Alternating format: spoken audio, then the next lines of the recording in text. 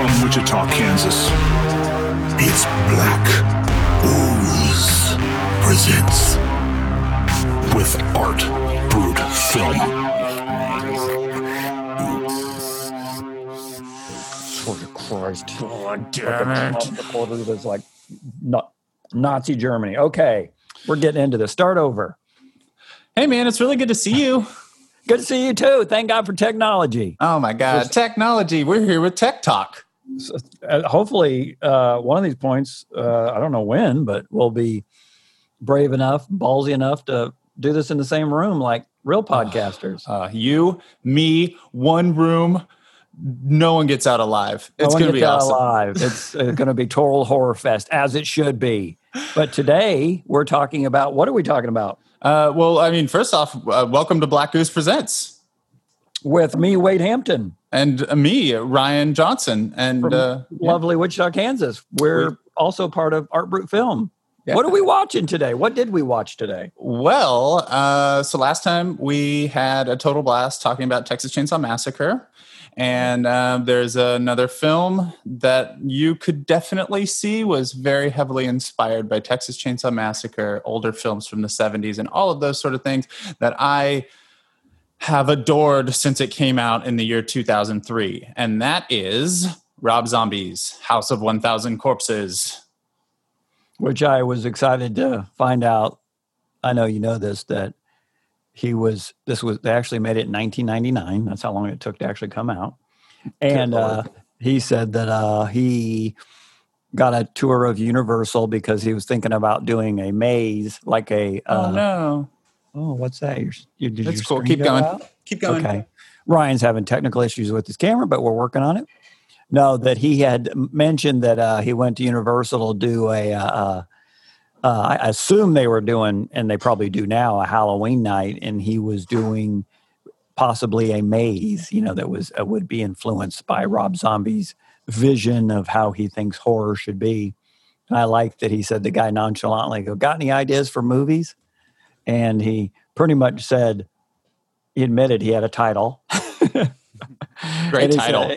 A great title. And he said, I literally had nothing else. He goes, I wish I could remember what I said, but I just started making up crap on the fly. And he said, the guy was like, cool. So he went home and wrote 13-page treatment. And he said 2 months later, they were shooting House of 1,000 Corpses. God damn it. See, I didn't know that. And most of it on the Universal backlot, which makes me feel like I love this movie film or more because it feels like old-time movie making. Oh, absolutely. Yeah. I watched a commentary and he talks about that because it was on the Universal backlot, that the Psycho House was like right next door. And that was where they had like catering and all that sort of stuff. Yeah. And the Jaws ride was like around the corner. And so they said on a few days, it was like ruining shots. You could hear the Jaws ride. Yeah. Damn it. And the house they shot in was used in Best Little Whorehouse in Texas, 1982. That's the house. That's correct. Which I find very interesting. I find that very interesting. One, that it's still there, because you assume a lot of what they build just gets knocked down. But I realize Universal is probably like, we can use this in some way, shape, or form. But yeah, man, it's something that. Well, and you know what else I realized too? That is another thing that we kind of keep coming to. I mean, this is episode 5 and it makes me really happy. Episode 5, people. Look how far we've come. That's so exciting. Anyways. Think how far we've come. I'm just so happy to be here. All this time. It's beautiful, beautiful voice. I know. I can break into song at any time. I do when I'm alone in my house. You should do it when you're not alone in your house. You just think you're alone in your house, and I'm in the other room going, "It's so pretty." Just keeping my distance. Loud enough that my neighbors are like, "Oh, he has the voice of an angel."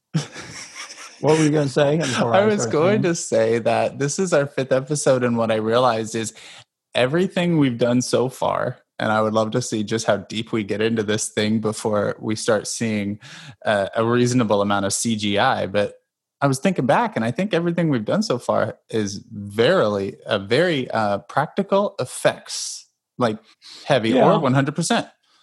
Well, I think there's 2 reasons for that. One, Well, that's what you and I are drawn to. So that goes without saying, probably. But two, and God bless. I have a real getting to the point. I think that when we decided to start doing this, one of the first things we wanted to start with was, I guess we'd say, the classics. What's the big ones that then move off of that. So obviously it goes without saying that they would be older and pre CGI. But if you ask people their favorite horror films of all time, most people say the older ones. I mean, not saying there's not newer ones, but I think there's just something more real and visceral and goopy and about practical effects, because I mean, I've seen some stuff lately that they're doing with CGI and you're like, I get it, that's pretty awesome. And they can go from this leads me to think of David Fincher. I saw an interview with him recently, and he said, and he's a perfectionist, I mean, by his own admission, but he's like, oh, I do CGI blood. He said, all you gotta do is do one scene with real fake blood and you realize you don't want to fuck with that ever again. He said, my God, talk about slow down a shoot. You have somebody bleeding out of their head and all over a white thing, and you go, cut, do it again. And he said, 4 hours later, so they cleaned it up and put the actor in he said, so now I was like, we'll just do it in post. And then you see something I can think of, like Girl with the Dragon Tattoo. I think there's a point in it where what's his name? Daniel Craig is just talking and blood just rushing down his face. It looks amazing. Well, it's all CGI. So I have a respect for why people do it, but nothing beats somebody back there going pumping away on a tube, and you're just going, ooh. I just love the art form of filmmaking, and to me, nothing shows the truer sense of filmmaking, the art form itself, than horror and practical effects. Oh man. So speaking of art, I wrote this down because I think in the movie it ended up being a different line, but if one of the best lines in this whole thing, I was watching the DVD special features on my incredibly, I'm going to call it retro DVD of House of a Thousand Corpses, because it's very early 2000s with like all the menus, and like Captain Spaulding talks to you and you ring the bell for service and he talks shit, and then Baby's in another menu and Otis is in another one. Anyways, they had rehearsals. They had some rehearsal footage, and it was, my God, my Lord and Savior, Bill Moseley, and the girl that played Mary in this film, I can't think of her real name, Jen. And they're doing a scene, and he's like, it's one of my favorite scenes of the film, where he's like in her face and she's wearing that dunce cap. And he goes, our bodies come and go, but art is forever. And I said, God damn it, that is a great line. I think in the final script, it's something like, but this blood is forever. But when he said, our bodies come and go, but art is forever, I said, that's a better line. God damn right. Because I remember him saying blood is forever. And I thought, that's kind of cool, but art is forever, pertaining to that scene, because that's when they unveil the fish guy, don't they? Yeah, well, and I think he's such an artist, like this tortured artist. I want to go on record. There's fuzz on my cheek that's driving me crazy. Go ahead. Get that fuzz. Okay. So he's such like a tortured artist, but I think that it seems like, along with roughly 30% of this film that got cut, it seemed like a lot of his lines, like even when he says, I'm an artist or something like that, like it's like they took it away, because maybe it was like him calling himself an artist was like, I don't know, too pretentious for Otis. Maybe he knows he's an artist, but he's like that, though. That rings. I'm just saying that rings not true to me. That's my guess. You, but that holds up just as much as those guys talking about, we were trying to get a PG rating on Texas Chainsaw Massacre. It's like, whatever. But no one said that. That's my guess. Well, I think there may be truth to that. Well, the thing that made me think, but this doesn't justify my point, but I did do a little bit of reading right before this, and one of the things I found is interesting. It's not unlike Return of the Living Dead, where I think they threw it out the window, but Rob Zombie talked about, in a lot of cases, they would do more than one take just to have more for the cutting room floor, because they knew Universal was going to go, oh, you can't do that. Oh, you can't do that. You can't do that. So, but on that one, that's the blood is forever is the more sinister line, Yeah. But it is funny, because I like Rob Zombie, and I like him more that I've watched some interviews on him making this because he was just kind of like, we're just getting away with whatever we can get away with. Also knowing that maybe they wouldn't get away with it. He wasn't. The interview I saw, he didn't seem too punk rock, meaning he was like, yeah, we get it. It's Universal. They're paying for it. They're going to tell us what we can or can't, but we're just going to go out and make it. It wasn't until I was reading a little bit more, realizing, like you said, what all did they cut? They cut a shit ton of crazy shit, didn't they? Well, it wasn't even crazy shit. Like, supposedly what I've heard, and I don't know if there's an official cut or something out there, but there's something like 40 minutes longer. Like, I know there was a whole nother storyline. But yeah, there was like another little weird storyline with some skunk ape, Bigfoot type thing that shows up in one vision in this one just to make it even more fucking weird. There's a lot of conversations in the backs of cars and in, the guy from the beginning in the bathroom and just all these weird little scenes, like things that they shot to kind of fill it out and everything that... Literally, Rob was like, yeah, we cut that because, like, who gives a shit? Like, it didn't need to be there. And we cut that and we cut that. If I had $1 for every time he said we cut that on the commentary, I'd be a rich man. There's on the IMDb, I noticed there's an actress and her role is Skunk Ape Wife. Yeah. You see it for a split second. He said, he had sexual relations with my wife. And then she goes, he did blah, blah, blah. And then he goes, show her the picture. It's in one of those weird, trippy, like how he like polarized everything. Yeah. And it's like everything's backwards and your brain is breaking. No, all in all, it's a Rob Zombie music video. And that's not a slight. And this whole conversation, I think, is going to balance around my feelings about Rob Zombie, worshiping the guy, and wishing that he could make a good movie since Devil's Rejects. He said the interview I saw was Joe Rogan. I think it was last year.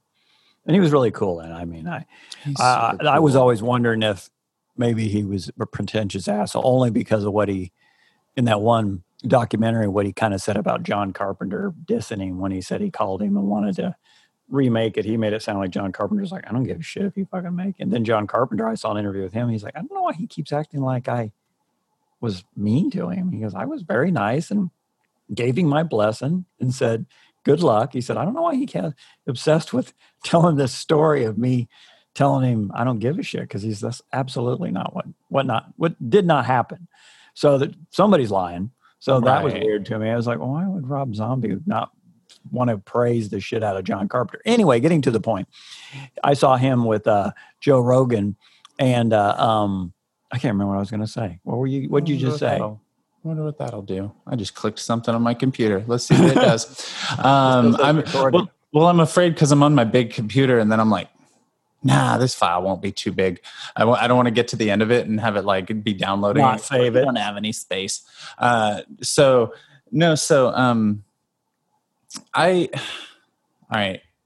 worshiped. Okay, so I didn't get House of a Thousand Corpses the first time. I know what I was going to say. Let me say it. He said at the end, he was talking, he goes, I don't know how many people have said to me, your best film, because they're talking about the segment I saw, House of a Thousand Corpses. He said, people say to me all the time, well, your best film was your first one. You've been chasing it ever since. And he kind of goes, I don't know, but it was like, yeah. So if we look at just a filmography, it's like House of a Thousand Corpses is I still think, and I haven't really wavered on this one too much. As I got older, I thought maybe I would dislike some of his stuff a little bit more, and I'll get into that here in just about 1 second. But rewatching House of a Thousand Corpses twice now in the last couple of days, I just think it's so awesome, and I really do like it. It has a lot of issues and it has a lot of problems, and you kind of tell that no one really knew what they were doing, but some amazing performances elevated it, and some just being generally trippy and everything. I think it goes places, and I really, really enjoy it. And then I was fucking pumped for Devil's Rejects. Like, I was at KU at that time, and a friend of mine was super pumped about it as well. He loved House as much as I did. And he got me into Devil's Rejects is coming. That was back when like they would do big things for movies. Like, it had its own website, and you could go to that website and you could read character bio, or not character bios, like full bios of these characters and I'm where going to they interject came from. And I want to interject one other thing he said. Then we'll get right back to what you're saying. He was talking about early 2000s. He said, you got to remember, this was a time where nobody was really making horror films. Right. Yeah. This was so Universal, you know, they dumped it. He got the rights back, and Lionsgate's the one put it out because Universal saw it and was like, you know, they were making all, I don't remember what he said, Air Bud or something. But just, they literally, now he said everybody's clamoring for that kind of stuff. So anyway, back to what you're saying. This was pretty unique to be doing what he was doing. Yeah, absolutely. I mean, this was before the remake cycle. This was right around the time, like, you know, movies like Jason X and stuff were being made, and they were being shelved and put out 4 years later, similar to this movie. But needless to say, Devil's Rejects, I think I've gotten a little bit older, and some of it just really grosses me out. But I think Devil's Rejects, I think he was able to make a better film and a bigger film, and something that defied genres and was less like a typical Rob Zombie music video, and really just it went places that I really, really love that film for what it is. There are some parts in it that are too gross, too rapey, too just sadistic, but I think that's kind of the point.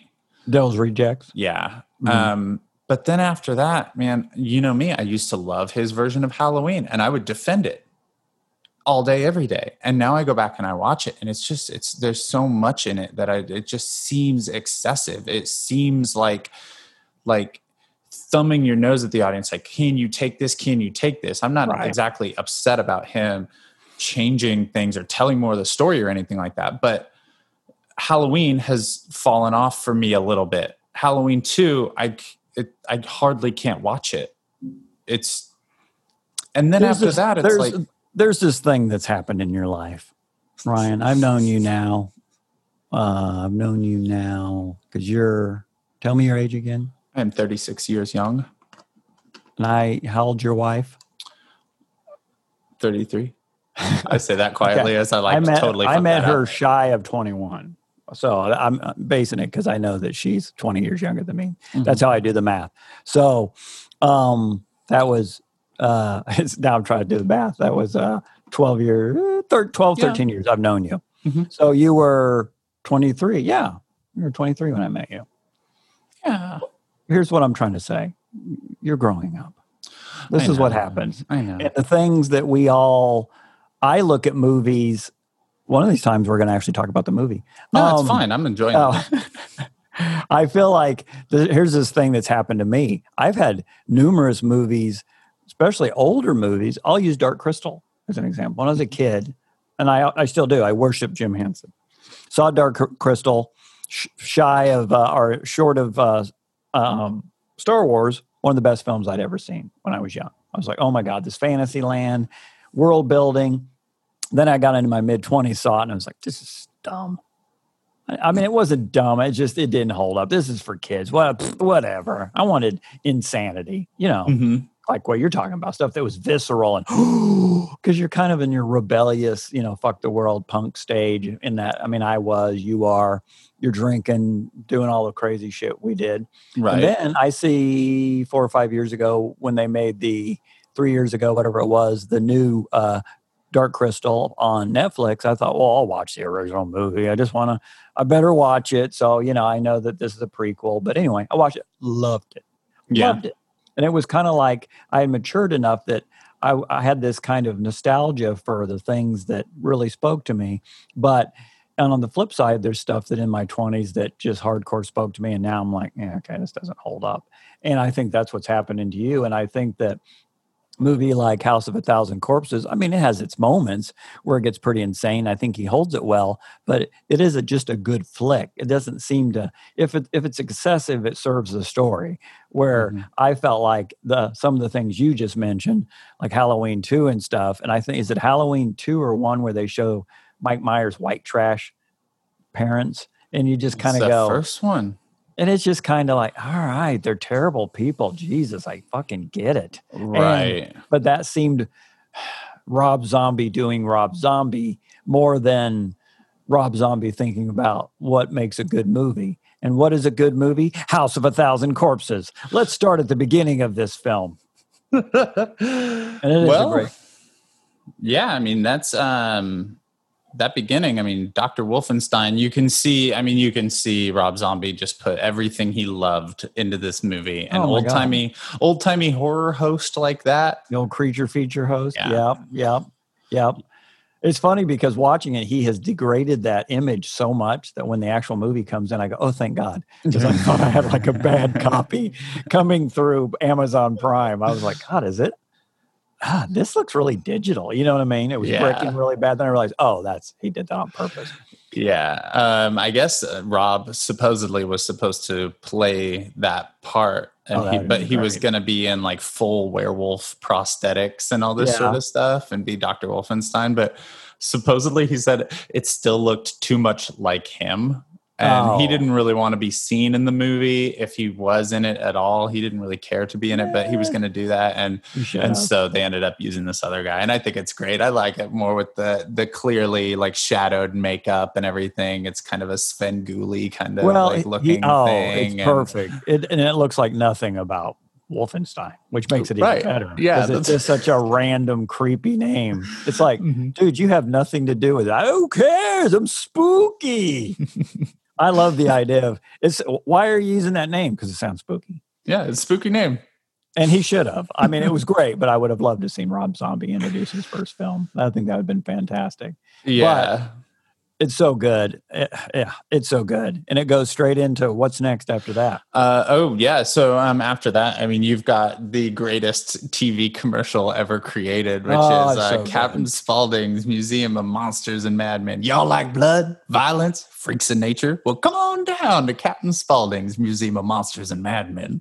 Even the type at the end with the little skulls and crossbones and how it scrolls, I was like, dude, so good. Fried chicken and gasoline? Come on. And like monsters and things? Like, what the hell? It's why Rob Zombie gets it. And he needs to get back to that, obviously. I haven't seen most of his new films. I'd like to go on record because my dear friend Ryan Johnson has told me, don't bother. Yeah, the big Rob Zombie fan, love all his music, still listen to him, seen him in concert multiple times, have championed his films. I have action figures from House of a Thousand Corpses and Devil's Rejects. I have to say this.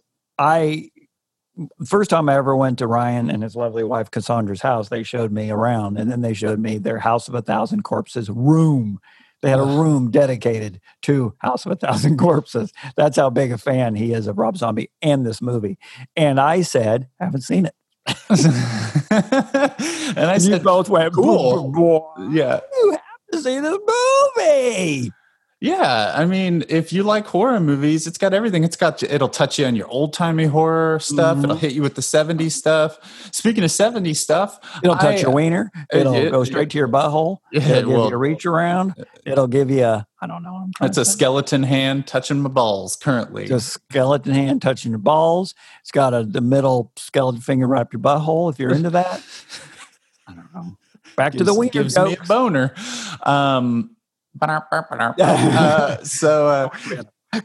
Yeah, I'll add that later. Or Andy, add that. Andy, we'd like a rim shot. Can you back up and put a rim? I got you. He's like, if he's listening to this point, I'd be shocked. So yeah, I mean, Sid Haig, it was such a devastating loss. It was even harder to see him in 3 from Hell, which I almost wish he wasn't in it. Unneeded, unnecessary third part of this trilogy that no one asked for or wanted. Well, I'm sure some people wanted it, but God, I would say I think everyone wanted it. it. If they had done it a lot earlier when Sid Haig was, fine, so sad. fuck it, go for it. But yeah, I mean, my God, they're mowed down at this end of the second one. Leave it be. Yeah. It would have been really awesome if they had actually if they had actually died and they were legitimately rejected from hell, like the devil kicked them out and they came back and they were supernatural, and then they were like Jasons or something. Right. They were a crazy family. Like, that's a weird original idea. But either way, I don't want to talk about hell other than I'm so sad to not have Sid Haig in our lives anymore. He was a true gentleman. He was always there for the fans. I never got to meet him, but I wish I could have, because he loved what he did. He did it. He said, he's in this interview with him on this DVD. He said, I do what I do. And this was before the other sequels and even more fame. He said, I do what I do mainly for me because I'm selfish and I love doing this. And I'm 50 feet tall when I'm in front of a camera and I can do anything I want. But he said, I also do it for the fans. And he's that kind of guy. He's an ambassador of horror. Absolutely. So, his commercial was perfect. And then we push into the thing that makes me laugh, because do they not push into the actual building in full color at this point? Yeah. And what cracks me up about that, and this is where I feel if we had a soundboard, I'd have something that'd go, Wade's going to be picky. I want you to pick it apart. My only pickiness of this is, first of all, it's fucking awesome. That's not the picky part, but it's supposed to be this kind of roadside attraction, which is like the world's biggest ball of twine, all these things. And I'm like, this neon is perfect. Everything's perfect. It is, you go to Disneyland, it's probably not this goddamn perfect. And it's like, this needs to be a lot more beat up. Even the killer ride or murder ride later, I was like, everything's perfect. They needed more shit not working. Like, you needed to kick the wall and have the thing kind of pop up. There should have been lights that were, but everything was so perfect. And you walk in, that place is like, this one guy, and maybe, I don't know, is his stupid henchman, they're keeping this place this perfect. I don't buy it. That's my nitpick. I just wanted it to be a little more, Yeah, like, I never thought about that. I just wanted to look like it wasn't maintained. Now, was it beautiful? Oh my God. I can see why Universal, I'll interject here in the same interview. He said, I got fired from Universal. And he said 20 years later, Universal Orlando and Los Angeles now have basically a whole section of the park dedicated to his movies, House of a Thousand Corpses and all this stuff. So he said, I laughed when they announced it. I go, you guys fired me. Yeah. They got Halloween Horror Nights. Come see the Firefly House from House of a Thousand Corpses and tour the maze. And it's just the art direction's phenomenal. So that's why I'm saying I'm torn. I'm not, poo-pooing for that. I love it. I would have loved to seen it be, because, everything else in it's so beat up. Fuck. Anyway, but when they push in. Yeah, when they pan down and they push in on all that stuff, it's just like you just eat it all up. It's insane. That you're right. I didn't think about that. It would be great if the neon was kind of flickering, or if there was like it was just a little bit, kind of like a few little problems here and there. Would have made it a right before we started it. I rewatched the beginning and I laughed because I really slowed it down. I was like, nope, everything was just built.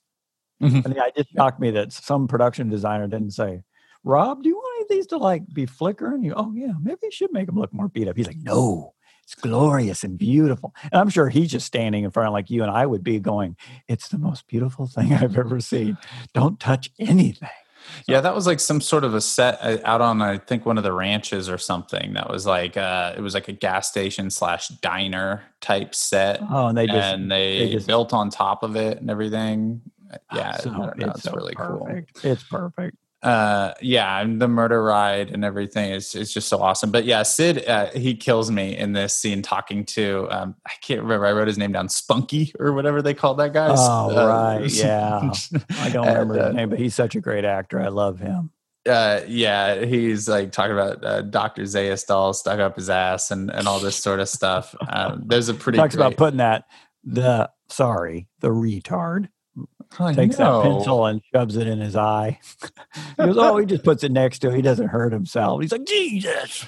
Apparently, Sid's reactions in that scene are all very real because that other actor was just kind of messing up lines or like doing his own thing. He would like ad lib it a lot, and so Sid legitimately never knew what he was gonna say next, and so all of his reactions are very real, and you can just see it on his face. His expressions are so good. Yeah, no, I remember noting. I thought, damn, he's a good actor. Well, I mean, he is a good actor, but it makes more sense if he's just riffing on stupid shit like shoving a pencil in your eye. You'd be like, Jesus Christ! When he hands that awesome key for the bathroom to him, that's a big old like monster hand.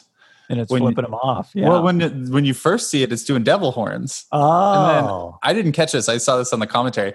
You see it doing devil horns, and then on literally the next cut, it's flipping you off. And then later on, when he comes out of the bathroom, it's devil horns again. Oh, that's so it was just like weird little continuity things throughout this whole thing. I'm sure. I think you can pick all of them apart because they were just making it happen.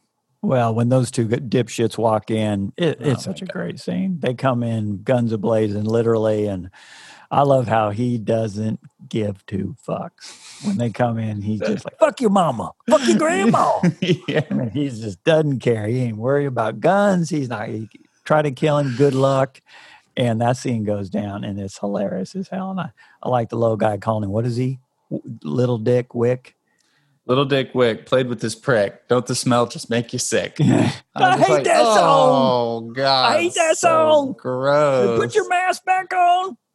That guy comes running through the door. He's a little creepy. What's his name? I don't remember his name. Oh, Roselli or something is his name. Roselli or Ravelli. Ravelli. Yeah. That's gross. Oh, yeah. Why is he so gross looking? Well, but look at him. They're back to my thing. Look how nasty he is to this whole thing. That place is pristine. You know what? Let's get into it. We're talking about Captain Spaulding. You got your wish, brother. Everyone in this film has disgusting teeth. Everybody has disgusting teeth, and I looked at Captain Spaulding's top teeth. His bottom teeth are his teeth, but I looked at his top teeth, and I got a little fixated on, are those his real teeth, or does he have a clipped-on teeth? I don't know. I leaned on that they're fake, but there's a good chance it's just his. I mean, not knocking the, Sid Haig. His teeth are fine. They just put stuff on it, but they were so glossy, like the gums too. I kept thinking, I think that might be a prosthetic where they just popped in his teeth. But yes, good for Rob Zombie for noting, give nasty people nasty teeth. Yeah, and Karen Black she's great. She's got these disgusting teeth, and she's just leaning into it. I worship Karen Black, but Karen Black looks like she probably smokes 5 packs a day, and they probably looked at her teeth and went, yeah, that's fine. That's good. Yeah, you're good. You're good. She's like, honey, did you want to do something to my teeth? Oh, nope, you're good. You're a star. We're just going to let you use those teeth. And they're like, damn, those teeth are brown. If you listen to this back and forth between on these, I don't know if these are their actual names, but on these like lines from the film, it's called Killer Carl is the name of the guy in the ski mask. And Captain Spaulding, he says, all right, Tippy, hand over the cash box and I might leave your brains inside your skull. And then Spaulding quips back with, well, I'll tell you what, Ski King, why don't you just take your mama home some chicken? Then I won't have to stuff my boot all up in your ass. And I'm just laughing. He's waving chicken in his face, man. It's so great. Many good lines. Well, he does it. I'm going to count to 10. And I'm thinking, why are you giving him 10? He's clearly not going to do it. He only gets to 3, but he's like, well, fuck your mama. Dude, fuck your grandma. And most of all, fuck you. Blam, shoots him right in the face. Shoots him in the face. And then you get my favorite line of the film. Well, one of them. God damn. Motherfucker got blood all over my best clown suit. Yep. Right into the best credits. Lines in front of you because there's a lot of them. I meant to look up the best lines. I literally just went through IMDb and just took screenshots of all of these conversations. So I'll spit a bunch out because really good ones. Yeah. Yes, that whole scene is perfect. It's such a good introduction to those characters, and then bam, his opening credits. And I'm a graphic designer by trade, and my first thought was, a big fan of this type. Yeah. I mean, first of all, we have not pointed out the most obvious thing that everybody knows is this thing is massively influenced by Texas Chainsaw Massacre, which is why we're doing it right now. We should explain two things. We're doing it because Ryan and I decided for the next, if we can jam 4 in before Halloween, we wanted to do nothing but films that take place on or very close to Halloween. So that's what we're trying to do up until Halloween. Still have fuzz month. Did we decide about... Sorry. It's driving me crazy. Anyway. Did we decide on a name for this series? What do you like? Fuck yeah, Halloween! Oh, that's a good one. Okay, fuck yeah, Halloween. This is our fuck yeah, Halloween series. We're tired of summer. Fuck summer. And Never summer. Fall. Never summer. That was the other idea for the series. Never summer series. Never summer. Every day is Halloween in our houses. And so we're just ready to get into Halloween and get into fall. So we're going to talk about all of our favorite Halloween movies. And so this Ryan, is one I watch Ryan every year. says to me, or I say to him, hey, why don't we throw together a list, get back to each other? So I literally Googled what films take place on Halloween, which of course aren't all horror films. But anyway, so I looked and I was surprised to find out House of a Thousand Corpses because I hadn't seen it in 15 years. So I sent him my list and he called me and said, dude, like let's just do House of a Thousand Corpses. And then he said, I think it would be really good for us to do it now because it's obviously hugely influenced by Texas Chainsaw Massacre, which was our last podcast. That being said, you watch this opening credit and the way they kind of destroyed, deteriorated the footage and the way the type, I'm like, this is clearly the beginning of Texas Chainsaw Massacre with that body being pushed in and the opening scroll and the credits they do on that. I mean, everything about it. Point being is it's all amalgamation that you can say that he watched that probably 20 times and made this. And everybody's like, Rob, this is Texas Chainsaw Massacre. Just do it. That was 30 years ago. Fucking make it. See, and I think he was friends with Toby, which is That's even exciting. better because Toby ended up using Sherry Moon in the Toolbox Murders, which came out, I think, a couple years later. Sherry wasn't really super interested in doing it, but I guess Rob and Toby were friends. Maybe after this film came out. That is a Toby Hooper film? Yes. Okay, I've never heard Or of he it. was involved with it. I can't remember. Okay, I think it's a right. Toby Hooper film. Yeah. Toolbox Murders is pretty good. So I wrote down some parallels. That's a terrible name for a movie. Oh, but he Toolbox murders. He does it with an actual toolbox, not the tools inside of the box. He just bludgeons people with it. No, I'm kidding. Terrible. I think it might have been a remake or something. Hey, I have an idea for a film. It's called Vacuum Cleaner Salesman Murderer. He goes door to door to sell vacuum cleaner parts, and then when they open the door, he kills them with vacuum cleaning parts. That movie sucks. That's my pitch. It's called Vacuum Cleaner Salesman Murderer. People are like, dude, can't you call it like Suck Till You Die or something like that? No, it's called Vacuum Cleaner Salesman Murderer. Oh, I have this other one. It's called Toolbox Murderer. Fuck, it's a terrible name. Starring Sherry Moon Zombie. No, I wrote down some parallels just as they came to me. Some are thinner than others. Some are a bit more of a stretch. So you've got a crazy family unit with kind of like a hierarchy of this is your sorts. ties to Texas Yeah, Chainsaw. sorry. I Yes. guess I should have prefaced that. Yes. Ties to Texas Chainsaw Massacre. You've got the travelers unknowingly pick up a hitchhiker that leads them to their doom. You've got a family that is heartily obsessed and supporting themselves with the cadavers of others. It's in the 70s, and it is 77. in Texas, I believe. 77. I'm surprised they didn't have a reference to Star Wars, but anyway. I was watching this movie with Cassandra, and we were like halfway through it, and I was like, you know what? I'm thinking that he made this look older and not, you notice you haven't seen a cell phone and you haven't seen this. And like, I think that he kind of tried to make this so that it didn't have a time and place, but it was just old timey. And she was like, no, well, I think it's modern. And I was like, yeah, I know. I didn't catch that. Apparently the 800 times I've watched this. I didn't catch it till just today. I watched it yesterday and I watched it and I went, oh, it says 77 right there. Because I thought the same thing you did. It's like, good for him. He's having it take place in like maybe 70s, 80s. You don't know. Yeah, you know, Yeah. 77.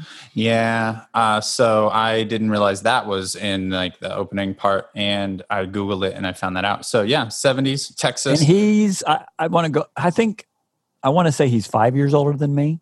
So it would make sense that 77 would be his teenage years. So that would be very dear to his heart. So it makes sense. Yeah. Because Totally. he's the reason he's so awesome. He's big on nostalgia. And I think now more than ever, we need nostalgia. Because today fucking sucks. It straight up Boy. sucks right now. Well, so go back to 77. I had a lady at my work the other day say she pulled down her mask and was like, I can't breathe under here. She was like, I tell you what, the 60s, we were free. We didn't have all this. You all said this white people BS. were. White people were a woman. I know. You know who doesn't want to go back to the 60s? Everybody but rich white people. Weird. She was a rich white lady. Yeah, of course she wants to live in the 60s. So another So parallel. I take back what I noticed- said. So another parallel. We're I straight up noticed- liberals. Sorry, I'll keep interrupting you with my rant. So another parallel.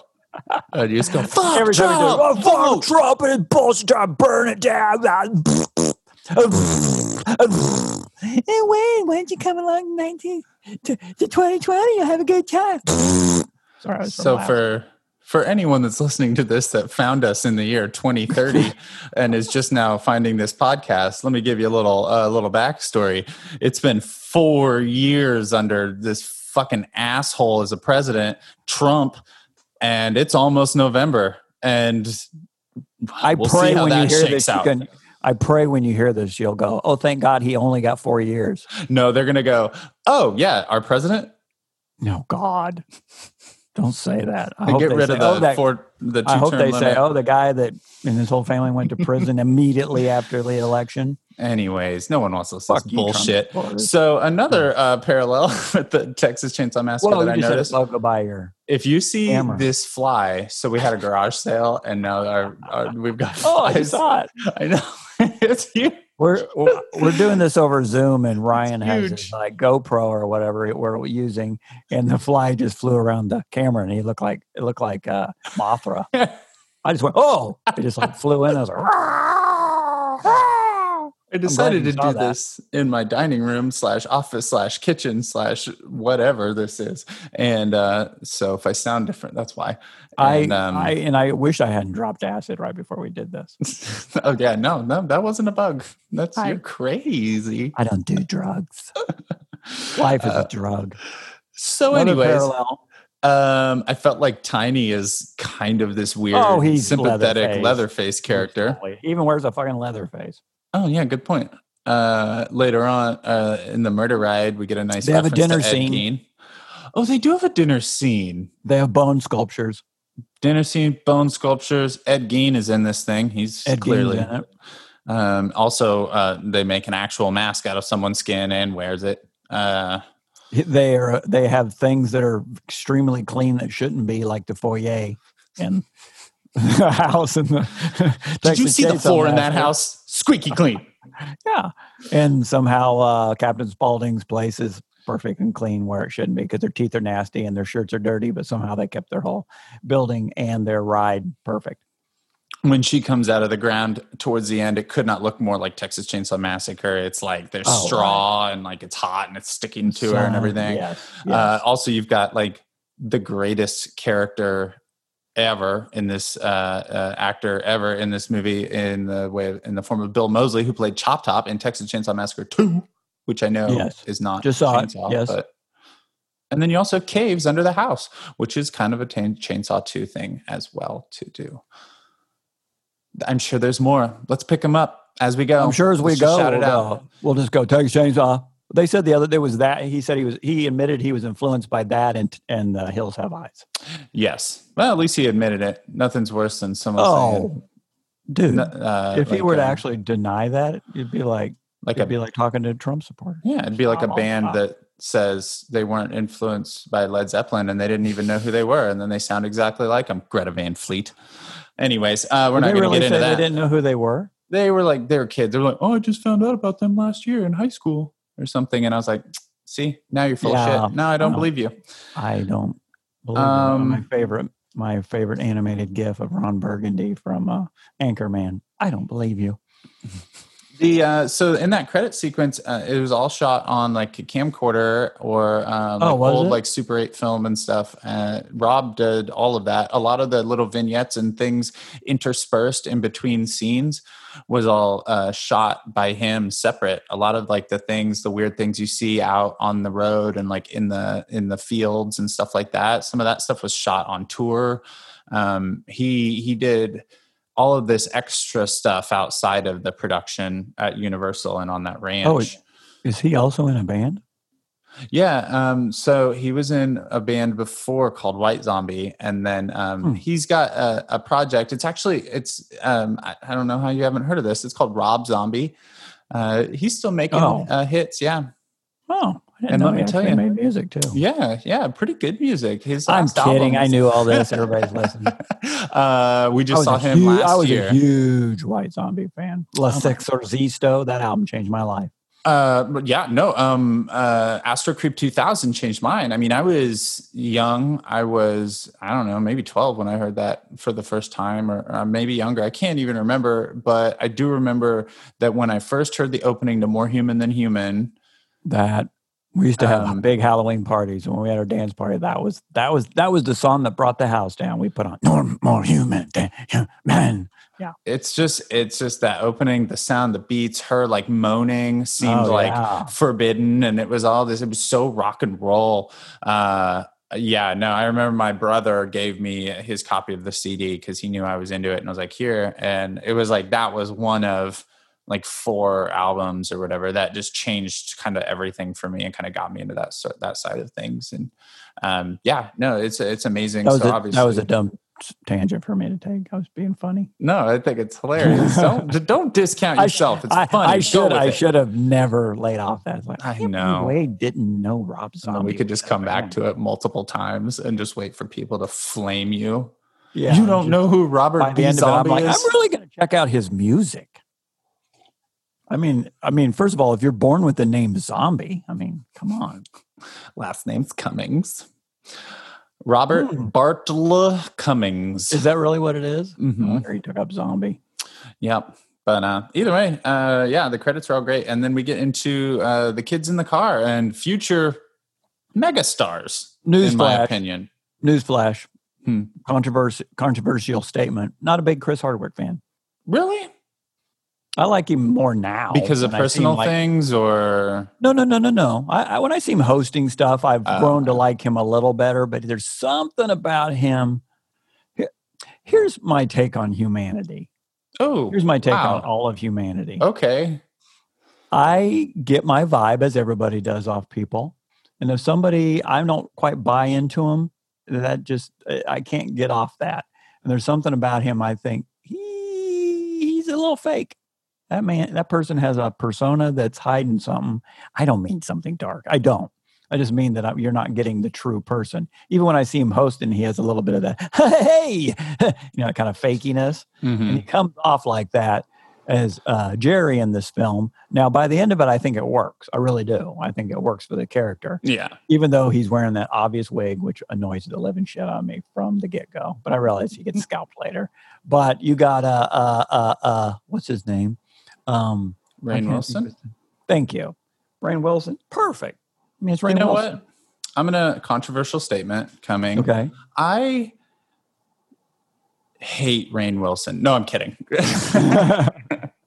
He's amazing. That's Dwight. He's so great. But everything about him is so real, honest.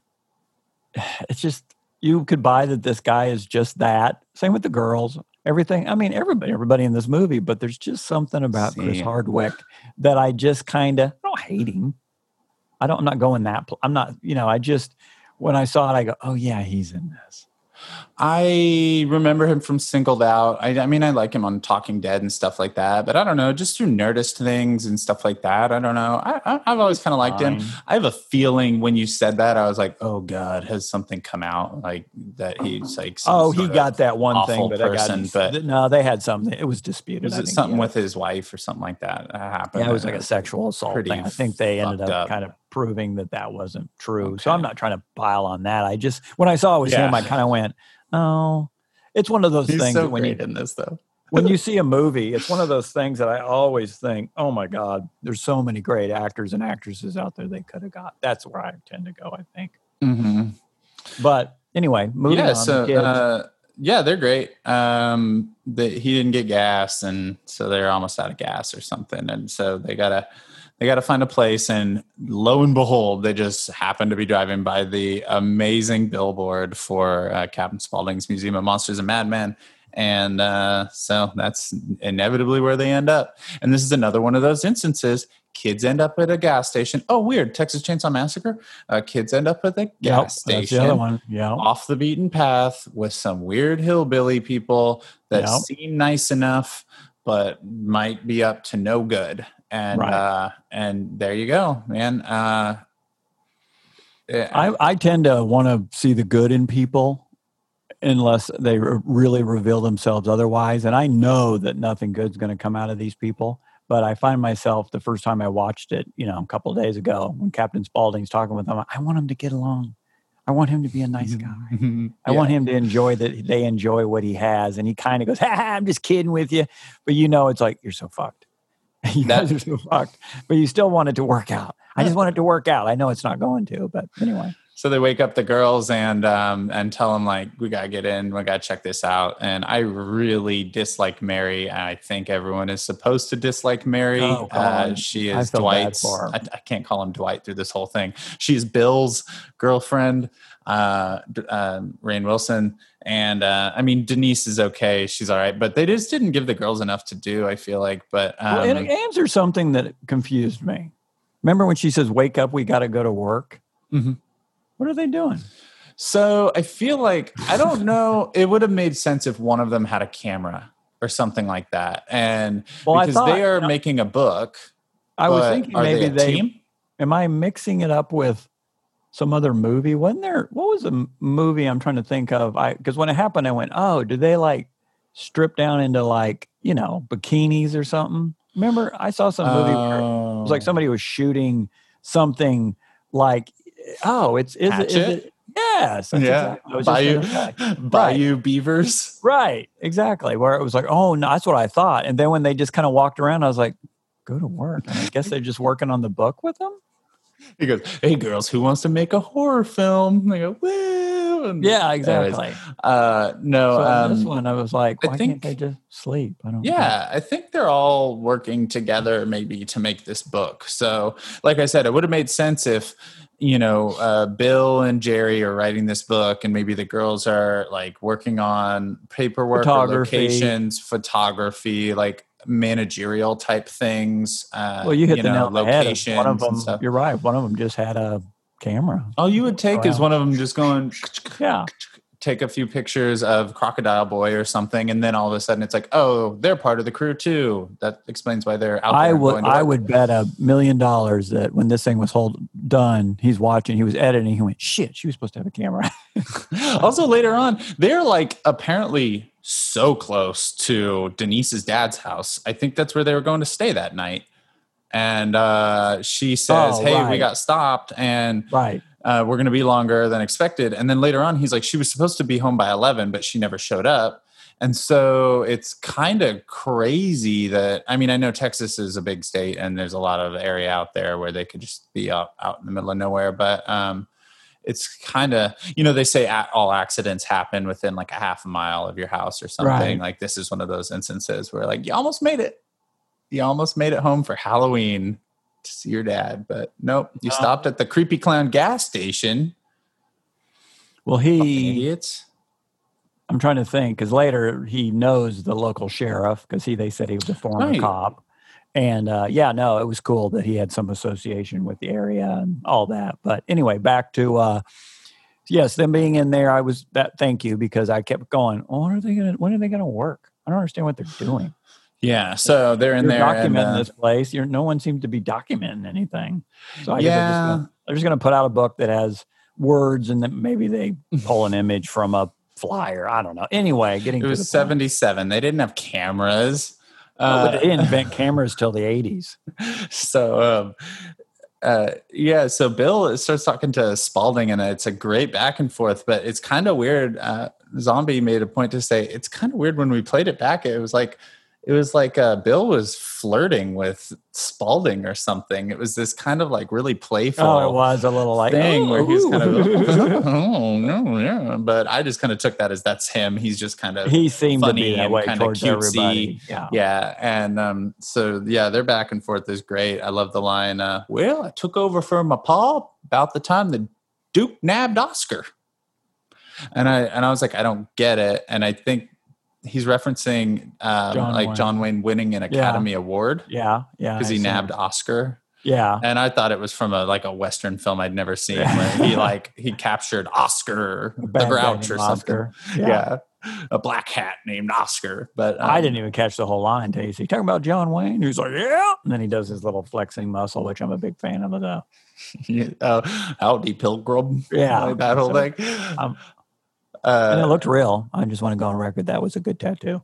Yeah, I know. Good tattoos go a long ways in movies.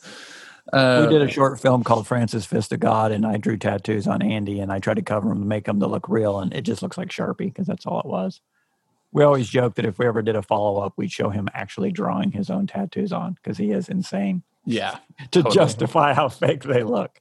Anyway, y'all should go watch Francis Fist of God. It's pretty I think it's a wonderful film and one of my favorite Andy Matlock performances ever. So, with his which is British accent, saying a lot because he's a fucking powerhouse. His Michael Caine accent from a guy who grew up in Belle Plaine, Kansas. Poor man, Michael Caine. Another great line from that one is how long you been running this place? Well, I don't know. How long's a piece of string? I don't know. Too goddamn long. It's like, yes, which makes no sense, which is fantastic. But everything about him is so unnerving. You just, if you're talking to Captain Spaulding, no one ever has a problem with the fact that he always has white face on, white makeup on. And you just kind of go, okay, everything about that, I would want to get the fuck out of there. Not the place. The place is cool. But if he was being kind of that way behind there, I'd be like, we're going to be murdered. That's all I would ever think. We're going to be murdered. And then he goes so far as to scare him, and just making fun of us country folk and all this sort of stuff. You asshole. And then he's like, gotcha. It's like, oh my God. Like, I want him his face filling the whole screen all the time because it's just like so magical. Sid Haig is so amazing in this role. And so, he tells him about the murder ride and how you're not going to not ride the murder ride, right? Well, you got to ride the murder ride. In my 20s, I would have ridden the murder ride. My older brain, everything that led up to this, you'd be like, You remember Joyland? Yeah. Okay, yeah. Dude, Joyland. Like the Wacky Shack? Like, that's what that reminded me of, like a man-powered mini version of the Wacky Shack that was way more twisted because it's like, and for our listeners, we used to have a old, run-down, small amusement park in the middle here of Wichita, Kansas. And there was my favorite thing as a child. The park was called Joyland. The park was called Joyland. And there's some pretty cool little documentaries about it and some awesome drone footage that you can look up online of it all overgrown now and looking like a zombie film. Either way, they had a thing called the Wacky Shack. And it was one of those old school sit in the cart. It drives you through room to room and you see all this spooky stuff. And there was one moment where it's pitch black and then all you see is giant headlights in front of you and a huge horn honks like a truck's about to hit you. And I would ride it over and over and over and over again as a child. It was awesome. It was amazing. And that's what I will say this because as old as I am, I saw it when it was first year. So it was in pristine condition and it still wasn't as cool. It still wasn't as cool looking as a bandit sleeping back there like a dog should sleep. I think he's dreaming. Oh, look at his little belly. He's got his dog right behind him, like sleeping. Sorry, my dog's in the frame, people, and I'm just making sure he sleeps real. He really looks like a dead dog when he sleeps sometimes. He's really kicked back, so. You can go check him. Yeah, he's good. No, he's good. No, I was going to say that even at Wacky Shack's best day, it didn't look as good as this murder ride, which is back to my previous thing. bandits turning and stretching now. I was going to say that that was one of the things that bothered me because I was watching that particular ride and I'm sitting there thinking, this is awesome, but everything works perfectly. Now, I know I've only been over this, but I kept thinking this would be more beat up because one, obviously they're supposed to love it and kind of let their guard down and all that. But I kept thinking what this film's all about, everything about this should feel kind of like it's not quite working right. And maybe the track doesn't, you get stuck and you have to push a little harder or, just a few things like that. So anyway, back to what I was saying originally is that I can't help but feel like, because he kept talking about, you got the power of Universal Studios behind you. I mean, it's the biggest budget he's ever had. He talks about his last film. Million. He said, I shot this last film on less money than our reshoots cost on this one. That's how much money. Universal's are like, what do you need? So I felt like Universal probably saw the production design and just built it, and it looked perfect and fantastic. Went, great, let's shoot it. And I'm like, you need to fuck this thing up a little more. Yeah. But getting to the point, yeah, if you had a place in the middle of nowhere and they had a little ride by two hillbilly swords pushing you through it, and the guy that's pushing him is disgusting, is going to push him through a ride that's dedicated to the history of people being murdered, yeah, I'd be nervous. Yeah, he's like right behind you. I love it. His shirt says love, and it's like all flowery and stuff. Yeah, it's just so like awesome. I would think we're going to go behind these doors, and that's it. Yeah. Not unlike what's her name in Jason Kills that says, I've seen enough horror films to know. That's how I would feel. Yeah. They've got Ed Gein in that, which is obviously, nod to that famous serial killer, notorious serial killer Ed Gein that inspired so many of our favorite horror films. But I just found out today that Bill Moseley plays Ed Gein in that footage that they have of him. Oh, they were really? going to use real footage of him, but it was actually cheaper to just make their own. So, it's Bill Moseley, and you can't even tell it's him. It's pretty awesome. No, I had no idea. He looks great. Yeah. So the murder ride was awesome, and I love how Chris Hardwick blasts out of there. And, that is a great shot, and he does a great job. Dr. Satan, Dr. Satan. Who knows? He may live next door to you.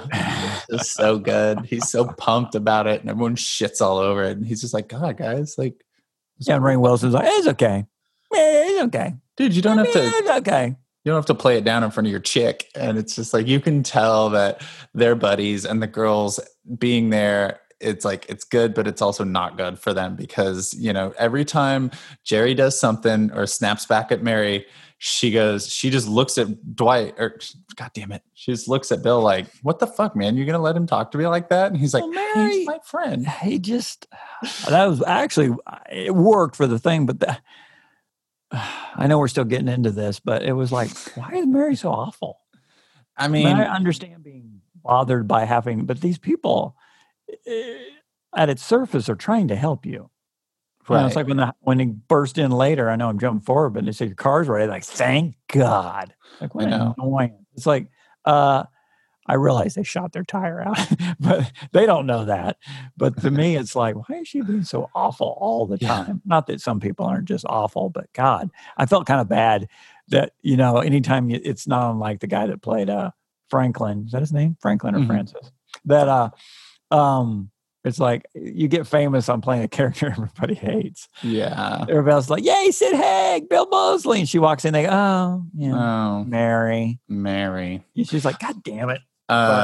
One. You read the script. Jump all over the place. All you want.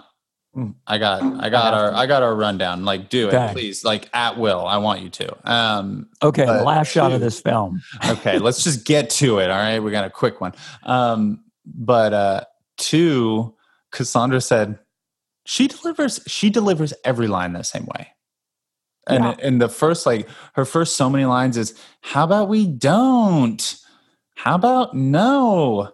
And it's like, let's not. Yeah. And 2 hours. And it's just like, dude, just be cool, man. Come on. Well, I think it would have worked better if they, you were a little more endeared to her. And as she got there and she's dealing with old baby, that she could have not liked her. And then you start to see her kind of be like, ugh, I don't trust this bitch. And also, I would have bought more into it, I think. Also, road trips will tear you apart with friends, Sure. family, Especially all that when sort of stuff. So I need to be a little bit more understanding. Maybe you she's have to putting be up on with a their road trip shit. with Chris Hardwick, Oh my God, who, as his character Jerry, is a fucking dipshit. that would be a lot. Oh, then I have to put the. What if I didn't put the spare back in the car? It's just like everything my micromanaging self would strangle. So he You goes back had in. one job. So he goes back in and asks, "Oh no, sorry. I guess you cut to she's on the phone. Denise is on the phone with her dad, and you get that awesome like." It's like a famous street. I think the Munster House is over there, but you get that awesome old timey Halloween Eve night. The kids are trick or treating at night early, and that was a pretty cool shot. Isn't that a real Halloween? If I'm remembering right, wasn't the house that her dad lived on kind of an ugly suburbia house? I mean, Yeah. It was I just remember suburbia. thinking, I don't like this street. For having the production value, I wanted something for 77 to look a lot more kind of something where I live, College Hill, but it looked a lot more new kind of suburbia, like it's built out by Derby. Anyway, I just remember thinking, God, this is almost too idyllic Americana, if that makes sense. Kind of almost like Edward Scissorhands or something, minus all the colors. It was kind of like minus all the fun. Yeah, I agree. minus all the fun. It worked. I'm sure his thought was, my God, I want what's the exact opposite of everything else in this film. Let's make these cookie cutter houses. But I just would have liked to see it look like it was from Halloween with, anyway. Yeah, good point. Nitpick.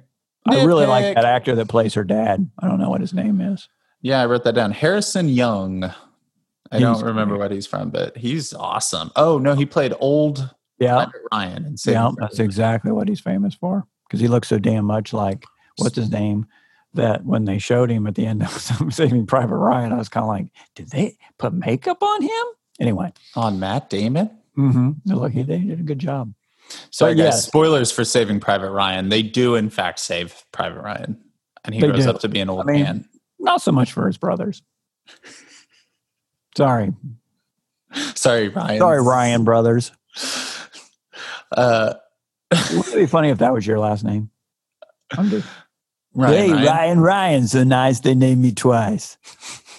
Well, that's the old thing with the Mario brothers. Oh yeah, that's their last name. Yeah, and then people call him Mario, so he's Mario. Yeah, and Luigi Mario. It's fucking confusing. So we cut back to the Italians. God, I hate Italians. My family's Italian. Anyway. So we get back to Spalding's, and Jerry's asking for directions to the tree, to the Dr. Satan tree, and I love this moment because Sid is just, why do you want to go out there? Like, what are you doing? And you kids don't want to run around those old houses. See, right? It's kind of like that, and it's kind of interesting because he doesn't. It's like he gives them. Do you think he purposefully sends them that way? Yes. I think it's called plausible deniability. That's why when the cops show up later, he can say, like, it's stupid kids. They wanted to blah, blah, blah. I didn't have anything to do with it. I mean, I just wanted them to get the fuck out of here. And then quietly, he's like, I hope they're dead. No, I mean, did he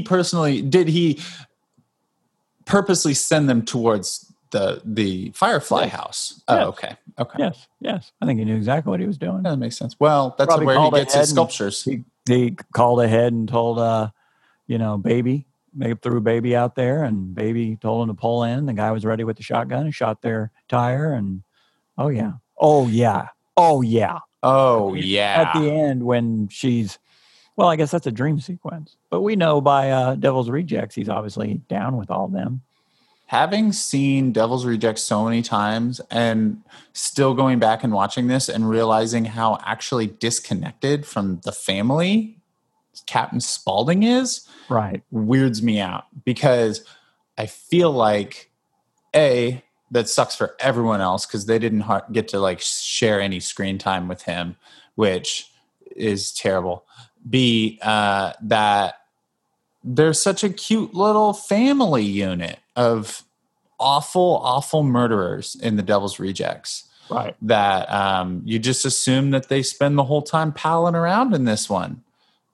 and you don't. It's weird. It always catches me off guard. I'm assuming I have a shitty memory, so I have almost no memory of Devil's Rejects. I'd have to watch it again. But knowing what I know, I'm assuming that, we are looking at less than 24 hours of their lives in House of a Thousand Corpses. Right. So even with at the ending where she's, in her torture induced vision of her at the car, and Captain Spaulding has what's his name? What is his name? Otis, thank you. In the back seat. I think they do pal around. I think Spaulding's working his day job. Oh yeah. No, I know their family. Like, I know that he's coming home at the end of the night, but I know what you're saying. It's like they haven't really established this connection, and suddenly there's a big connection. I think it's kind of fun to know suddenly, like, oh shit, that adds even more, oomph to the House of a Thousand Corpses, that you guys are all tied in. I mean, we've been over this before. We talked about it in Texas Chainsaw Massacre because it's the same film. To me, I can't think of anything more terrifying than being an outsider in a world where law and order and everything else is pretty much just owned by the creepy locals. Well, and imagine being trapped in their living room. You don't have a car. Any of it in the rain, and they're all so sweet. They're just like, oh, it'll be fine. And you're like, oh God. And at that point thinking, guys, we should just leave and walk. They're not going to go anywhere. They're going to kill them. I mean, they're dead at this point. And terrifying. Yeah, totally terrifying. So they get out in the rain. They go to find this Dr. Satan tree in the pouring rain for some reason. And they find a hitchhiker. Texas Chainsaw Massacre. It's a one-time Mary makes sense. I think she's like, we can't see anything. Maybe we should forego the fucking tree. What is the tree? I missed that. What's the tree? I think that's where he was buried or something, or hung. Oh, okay. All right. The old Dr. Satan tree. Okay. And then they went back and his body wasn't there or something. Right. He was never found. So it's just part of the legend. And I get the fascination of that. But yeah, on that particular night, it's like, you guys are going to go try to find this fucking tree. Anyway. Yeah, I know. It's amazing. And so I'm glad it was 77 because it made all the cars make more sense. Because when it first started, I was like, dude, these are not reliable cars. But it's 77. That's what people drove because Right. So I went to high school in 1980. I drove in 82 or 3. I drove a 1970 Plymouth Valiant 4-door. No shit. Great car. But anyway, I'm just saying it would have fit right into this film. So I get that. But now, I mean, by today's standards, like, dude, you need to go somewhere and pray your car makes it. But anyway. Yeah, that was one of the giveaways when I didn't notice that it was actually taking place in 77. Like, I thought in Devil's Rejects, they retroactively said the actual date. And then that made sense for what the other one was. But yeah, no. I was like, all these cars are old and no one's got a cell phone? Even an old early 2000s cell phone? And so, it was, it should have been a bit more of a dead giveaway if I just read the screen when it showed the date. I missed it till the last time too. And I was like, there it is, blatantly. So yeah, they pick up Sherry Moon, baby, who's just standing there, which is, hers is a lot more believable because, and I'm not trying to sound like a douchebag, but the hitchhiker from Texas Chainsaw, it's like, that's a psychopath. I'm going to go. But she, she's not that she's not weird, but she's an attractive woman dressed fairly normal. I mean, within reason with her little umbrella. And it's like, well, something's clearly wrong. Now, right. I've seen way too many horror films at this point that it's all a trap. That's the bait. Yeah. You're like, everybody's like, but if somebody said a lie, oh, she looks so attractive. It's like, that's what they want you to think. But you have to stop. I mean, you would think, oh dear God, but she doesn't seem alarmed. I think that would too. She just kind of, hey, and they just, okay, we'll pick her up. And it's great because when they first pick her up, I noticed this today, it's the only time in the film she seems remotely normal. She's kind of like, oh, I live up here. And she's kind of quiet about it. It's not until she gets home that the baby comes out and you're like, God, your voice would make me want to strangle you in that laugh. Yeah, I can't think of that laugh and not think of your wife. I know. It's great. I love it. And that maybe that's why, like, extra in love with the character and Sherry Moon in general. I just adore her, and I think she's super attractive, and I always loved her. And then, multiple Halloweens, Cassandra would be Baby, and I would be Otis or something, and she would just does the best, like, shoo shoo, said the maiden. She was like, come with me to my little rabbit hutch, and I adore it, and so it makes me very nostalgic and fond. So needless to say, every time Sherry Moon's on screen, and I think Rob Zombie makes it a point at least once in every single one of his movies to show her almost bare ass or like under boob or something. And I always go, well, this is why we're here, isn't it? Well, didn't he meet her on tour? Wasn't she a go-go dancer on his tour? I feel like I remember her from one of his oldest videos. I read he met her. I mean, she was one of the go-go dancers on stage, which is just what she did. She kind of ripped. So look, how long ago was that? What a success story. I mean, these two weirdos found each other, and they're just adorable. They're happily married. Yeah. They're so sweet together. And I love them. What I'm making is, she's like, I'm nude all the time. You should be nude in this film. Fuck yeah, I want to be nude in this film. I mean, okay. This goes back to what I was saying a few episodes ago. Like, if you're fucking into it and like own it, if you, like, I'm not going to look down on someone because they're comfortable with that sort of thing and they want to show their body or whatever. Fuck yeah. Own it. Like, it's power. Like, use it. Anyways. Welcome to Blast the Net woke Feminist Minute with Ryan Johnson. I'm one of you ladies. And if you want to show your jugs, you go right ahead. Yeah, not Feminist for Minute with Ryan Johnson. Not for titillation purposes, because they're yours and you can do with it what you fucking want to. I won't look, and I will not disrespect you. I will look away. I'll look. So she's cracking me up. She's playing the song and she's kind of being annoying, and everyone's just like, what the okay, this girl's weird, but whatever. And then Rufus shoots out that tire like a fucking boss. And at first it bothered me, then I went, oh no, there's enough storm and thunder you probably wouldn't hear a shotgun. Right. Or it would be so off you just think it's your tire blowing. Yeah, that was really great. Because it's so blatantly like, she's just like, oh no, here's my house. Bam. Oh, you have a flat? And it's like, yeah. Only thing I thought about it was I realized it's rain and it's dark, but I was like, I guess maybe you wouldn't notice it if your tire had just been shot with a shotgun. Because it wouldn't just be flat. It'd probably have an explosion. But again, you might just think it's a blowout. So it's kind of hard to see out there. It's raining. It's shitty. You don't care how it happened. You just know it happened. And then Jerry, of course, filled the spare, but didn't put it back in the car. Fucking idiot. And so you weren't like. I think he's Franklin. Another thing callback. He's the idiot. Yeah, he's the dumbass that everybody's like, this fucking moron.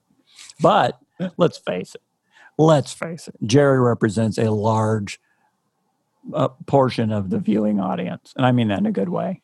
People who are just just want to party and watch horror films and get crazy. Yeah, he's just having fun. That. Yeah, he's having fun, and he's a little bit of a dipshit, but he's young and get drunk, party. So yeah, I mean, I like the character. I'm just not super crazy about the actor, but if I met him, I'd still be nice to him. He's not in my category of fuck this idiot. Well, what's funny is I can't think of another film he was in. Like, you know him from hosting things, and you know him from Nerdist, or you know him from Twitter, you know him from After Midnight and Singled Out and Talking Dead and all that sort of stuff. So maybe that was the thing. Maybe like he could just play Chris Hardwick and I should say this, I'm backpedaling, but when I see him in newer stuff, I think he's become more comfortable as a host.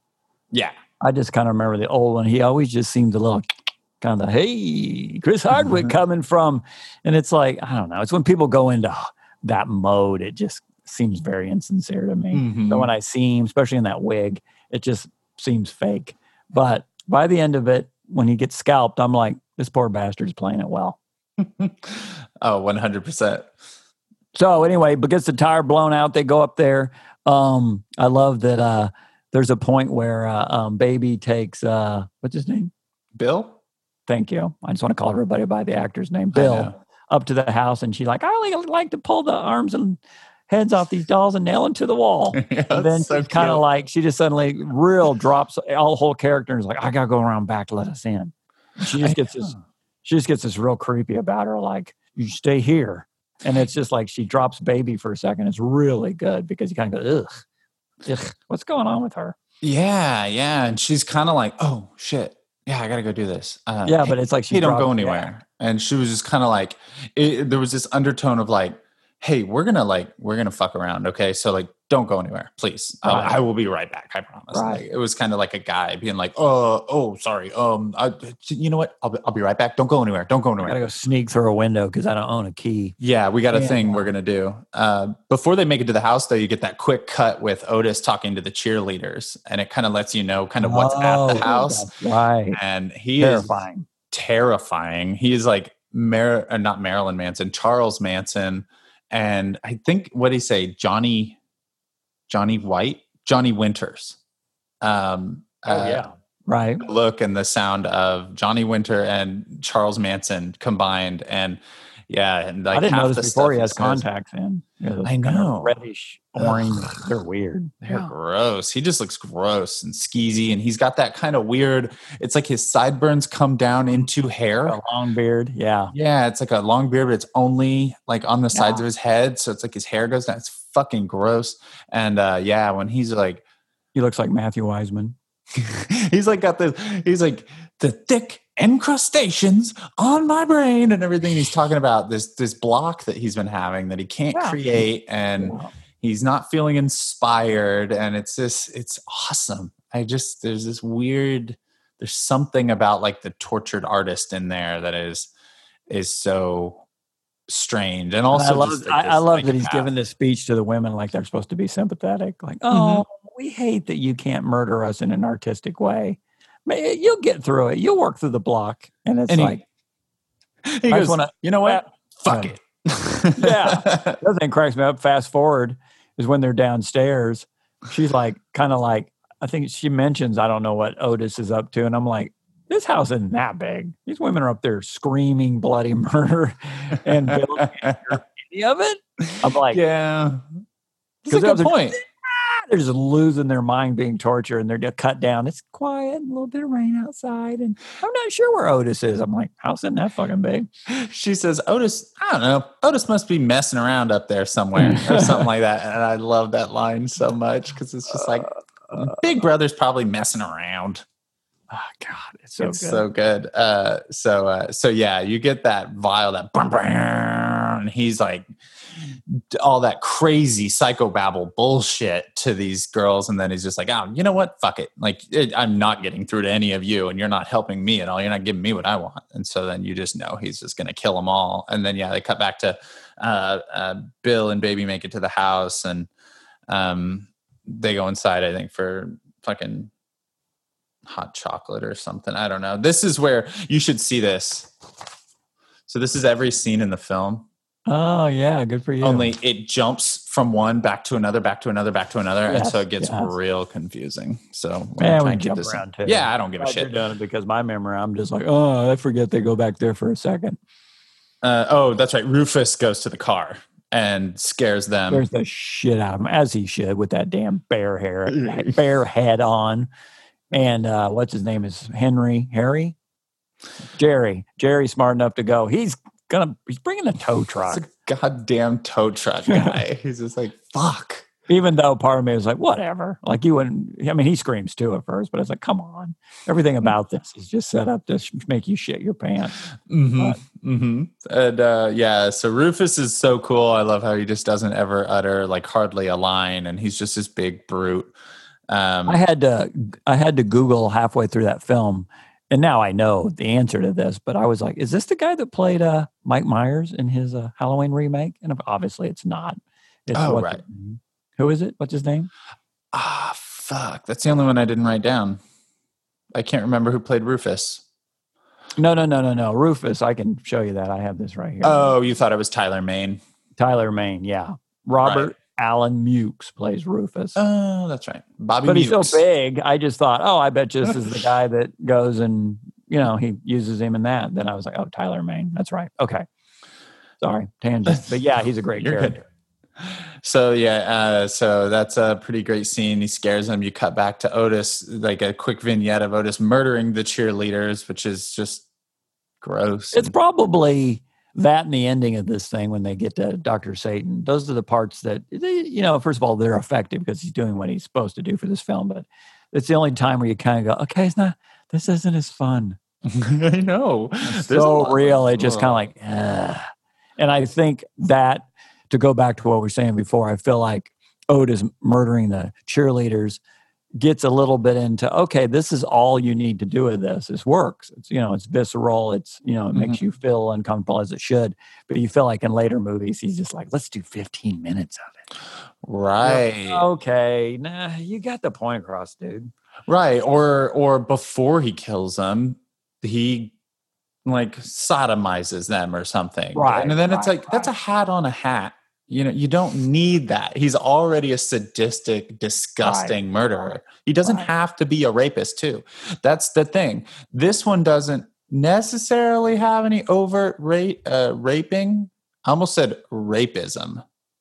Like racism, but raping.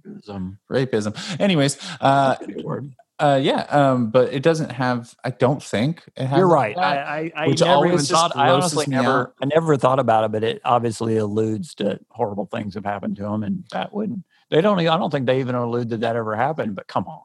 Right, but then you get to his later films, Halloween, and like all these other ones. 31 is a perfect example. You've got Lou Temple, which has been in a bunch of his films and is awesome, and another guy, and they're crazy killer clowns, and they're disgusting at this old carnival thing, and they're murderers, and 31, but they're also gonna rape you.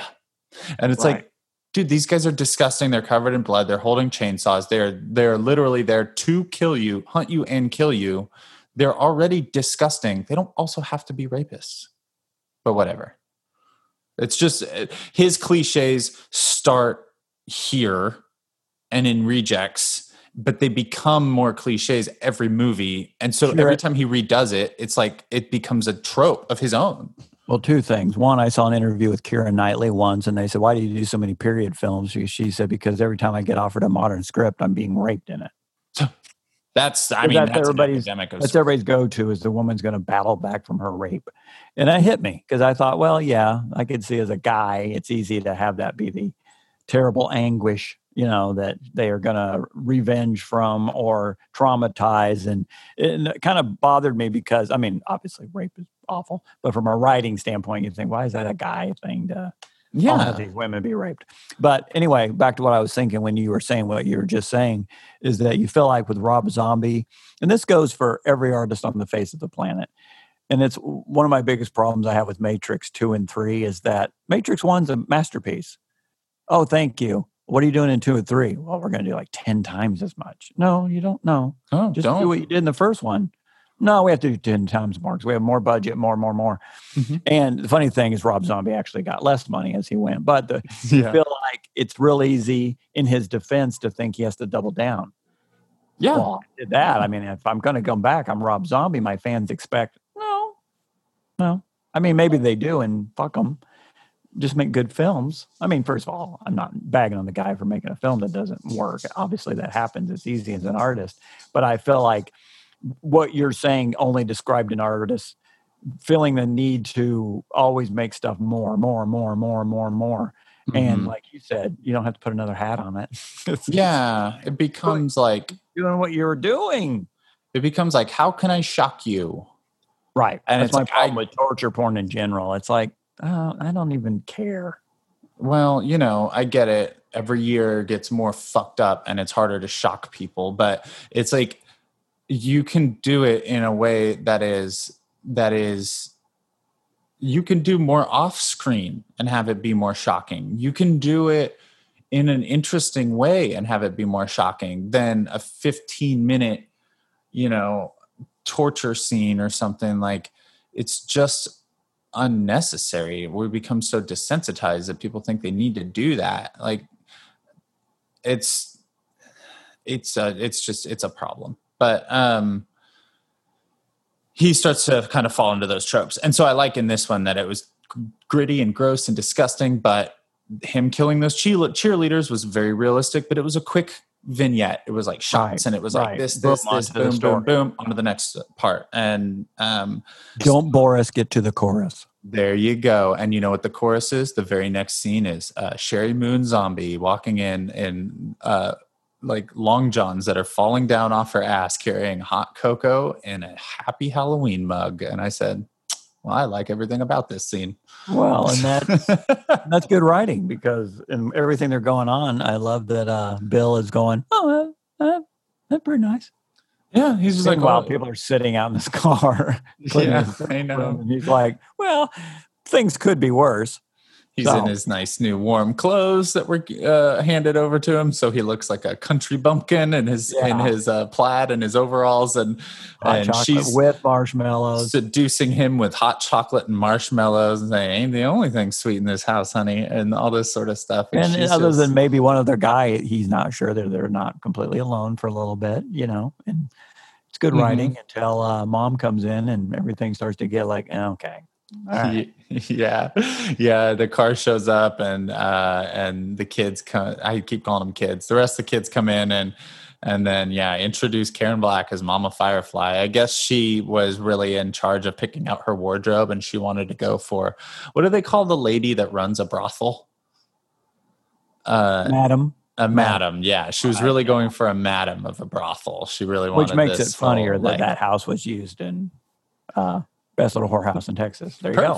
Perfect. And who was the madam in that? Oh, I don't know. I've never seen Best Little Whorehouse in Texas. Only the greatest human being on face of the planet, Dolly Parton. Oh, no shit. I just finished Dolly Parton's America. You should listen to that on a podcast. It'll change your life. It's that good. Anyway, okay. I do need to listen to that. So Karen Black could not have been more perfect. I know. We lost her in the other sequel. We lost her in 2 because of like negotiations or something ahead of time. So they brought in a different actress she was great, but I could never get over the fact that it wasn't Karen Black. I mean, she was Mama Firefly, and absolutely. she's got that drawl. She go see if Rufus is done with these nice folks' automobile. And it's just like everything is just dripping. Well, and like she's such Southern, she's such a horror institution. You know, they're just, that's him and Tarantino and people like that. I got to give credit. I love that they pull back. People are like, oh, you got blah, blah, blah, you know. Well, look at Sid Haig. Yeah. I don't think he was doing, I mean, I know he was probably still acting, but I don't think he was doing he wasn't a horror icon at the moment. I mean, he'd been back in the day, he'd been in about a bajillion things, all the way back to blaxploitation films and stuff. Yeah. He was in films with Pam Grier and all that. To me, the best use of it in the last 20 years was the guys, I can't remember their name, but using our Lord and Savior Rutger Hauer in Hobo with Shotgun. Jesus, right? I was like, you only got the greatest human actor ever in the history of the world, Rutger Hauer, to come do your small, fantastic film, and he's in his 60s, he's doing all his own stunts and everything, and you couldn't picture that film with anybody but Rutger Hauer now. Dude, we gotta talk about Hobo with a Shotgun one of these days. That movie rules. It's on every level. And they were gonna do a sequel, and he's dead. You can't let it be. I'm allergic to sequels that don't use Rutger Hauer. Yes, don't do it. Do not do it. You can do a whole nother Hobo with a Shotgun. I don't care. Just don't fuck with the lineage of this one. I don't know what I'm talking about. I just love Rutger Hauer so much. Greatest film ever made, Blade Runner. Greatest character in any film is Roy Batty, played by Rutger Hauer. There. I just want to state that up front. There you go. It's on the record, folks. You can print that. Greatest performance, greatest character in movie history is Rutger Hauer, Roy Batty, played by Rutger Hauer. And to bring it all around, what's his famous line? I want more life, fucker. Which is in the song More Human Than Human, which I didn't know until only a few years ago that it was about Blade Runner. Yes. It's about replicants. Oh my God. More human than. That's the motto of the Tyrell Corporation. Yeah, more human than human. Oh God, look at you. Good job. Look at that. Look at that. It all came around. It's like we scripted this or something. We're only an hour and a half into this thing. I'm actually sitting here basking in that for a second. To me, the idea of pop culture all kind of engaging itself like that. That's exciting. Good for everybody involved. Let's give a round of hand for everybody involved. Good All job, right. everybody All right. involved. Oh, that's hilarious. For a second, I was like, where's he going with this? Karen Black's Mama Firefly gives the greatest story about, I think it's right here. If it isn't, I don't care. She talks about Tiny, and she's like, she says, yeah, his daddy, oh my God, she said, like, he didn't ever hit me or nothing, but one day he just went up and devil on us, and he lit Tiny on fire, and he tried to burn the house down and all this sort of stuff. And I think she's talking about Earl, the professor, who is the big beast thing that you see at the end of the film. Okay. But yeah, she tells this amazing story about Tiny, and it's just so sweet and awesome. I love that moment. And Tiny is Matthew McGorry. Oh, he died man. a couple of years after. He was only like 33 when he died. Yeah, he was the giant thing, and it took him early. He was amazing. He was in Big Fish. Mm-hmm. And a bunch of other great stuff. Actually, I mean, I wrote down a list. I started realizing once I was like Sid Haig and then Matthew McGorry, I was like, oh shit, we've lost a ton of people from this film. I made a little list. Dennis Fimple, who played Grandpa. Right. That was his last movie. He didn't even get to see it come out. He died in 2002. Apparently he was like fighting heart disease forever. But that wasn't what took him. He was in a car crash and he died. But I guess he was like really sick and stuff when he was doing the Showtime scene. But he still brought it for his incredible stand-up, which was very Sam Kinison-esque. Karen Black, we lost in 2013. Matt McGrory was in 2005. Tom Towles, who plays Deputy or Sheriff Wydell. Oh, God, yeah, he's from Henry, Portrait of a Serial Killer. Okay. He died in 2015. Obviously, we lost Sid Haig in 2019. And then the guy that played Stucky, or whatever his name was, the Dr. Zaius Dahl guy, Michael J. Pollard. Yeah, he just died in 2019. And those are just the ones that I found. I couldn't think of anyone else off the top of my head. But, I mean, there was like 6 people when I was watching this film that isn't, I mean, it's old, but it's not that old. Defense, it was made 21 years ago. God, it just doesn't seem like that long ago, you know? Well, I had no idea it sat around as long until it really was released. I mean, 4 years before it even came out after it was done. It's crazy. Yeah. So anywho, so yeah, they hang out and they get to meet Mama Firefly, and she invites them to dinner, Texas Chainsaw Massacre style. And I love the dinner scene so much. Those masks are incredible. Very old school, handmade. Grandpa like eating with those things, and the food's coming out of his mouth with that mask. I was just put it up. Yeah, go ahead. Apparently, he just kept eating. Like, he was really eating in all those scenes, and he just kept doing it. And they were like, "Dude, you better take it easy." And he was just like, "No, fuck it." Just kept going for it. But I think it's great. He was like, "Got any more? This is delicious." Did you have a favorite mask out of the crew? Like one that really stuck out? Well, no. The only one that really stuck out to me was Bill's for some reason. Literally. He didn't have a big old dick nose on the end of it. That was my favorite. And Grandpa just liked it because the food's coming out of his mouth. At one point, doesn't he say something like, "Just put the mask on, because we're basically not going to start unless we're wearing the damn mask." And he's already eaten, which I like. It's just like he's done it so many times. Like, just put the stupid mask on. Yeah, she ain't going to let any of us have dessert until you put this goddamn mask on. Then Otis shows up with what is the like fetus or whatever? Who is that supposed to be? For starters, it seems like he literally just gets up off the couch and walks into the room. So like, was he just sitting in the other room this whole time? Like there? She's very excited that he decided to join him. With Wolf. Apparently, the conjoined twin fetuses that are in that jar. Yes. I only found this out through like the commentary, because I never noticed what was in there either. And she says, "Oh, you brought little Wolfie," or something like that. And so Wolf is the name of the babies that is in that jar, and it's a conjoined twin fetus. There's also another one that's in Tiny's room. You see a little bit more prominently. But yeah, I guess that's just a member of the family. Some fetuses or dead babies or something. I don't even fucking know. It's crazy. It's gross. I'm sure I have to think that there's a lot of stuff like that, because he talked about being so excited being at Universal, when he first just was there, and because it's Universal, they have everything everywhere. I'm sure every building's like, oh, here's all the props, here's all the mass department. And he said, I just wanted to live there. I'm sure when they went to make this, that brought that. I bet he didn't write that. I bet he went, oh my God, what's that? Oh, it's just this. Can we use that? Yeah. So I would be shocked if there wasn't a lot of stuff that props brought in. He's like, oh, it's kind of like David Lynch. Like, we're just going to put that in the scene. That whole thing is amazing. To think that he's still making movies and like has such a passion for it and everything nowadays, that to be the fan that he was of old school Universal monsters and all of that stuff, pretty much first and foremost, and be at Universal to work on a thing. And then they're like, essentially like say, well, you got anything you're working on? And he just goes, I got a movie. Yeah, I'll give you a movie. And they go, cool, well, let's make it. And then, I mean, that's like, that's like someone just says, let's make it. It's Give like us a script. We'll go into production. It's insane. I mean, you just got to go, yep. I'm going to give you a speech right now. And at the end of it, you're going to talk me off this cliff. Are you ready to be, you're going to be my life coach at the end of this. Oh God. Okay. Let's do it. If this doesn't go right, this is on you. If this does not go right, this is for the rest of your life. You're going to have to live with the fact that you did not handle this properly.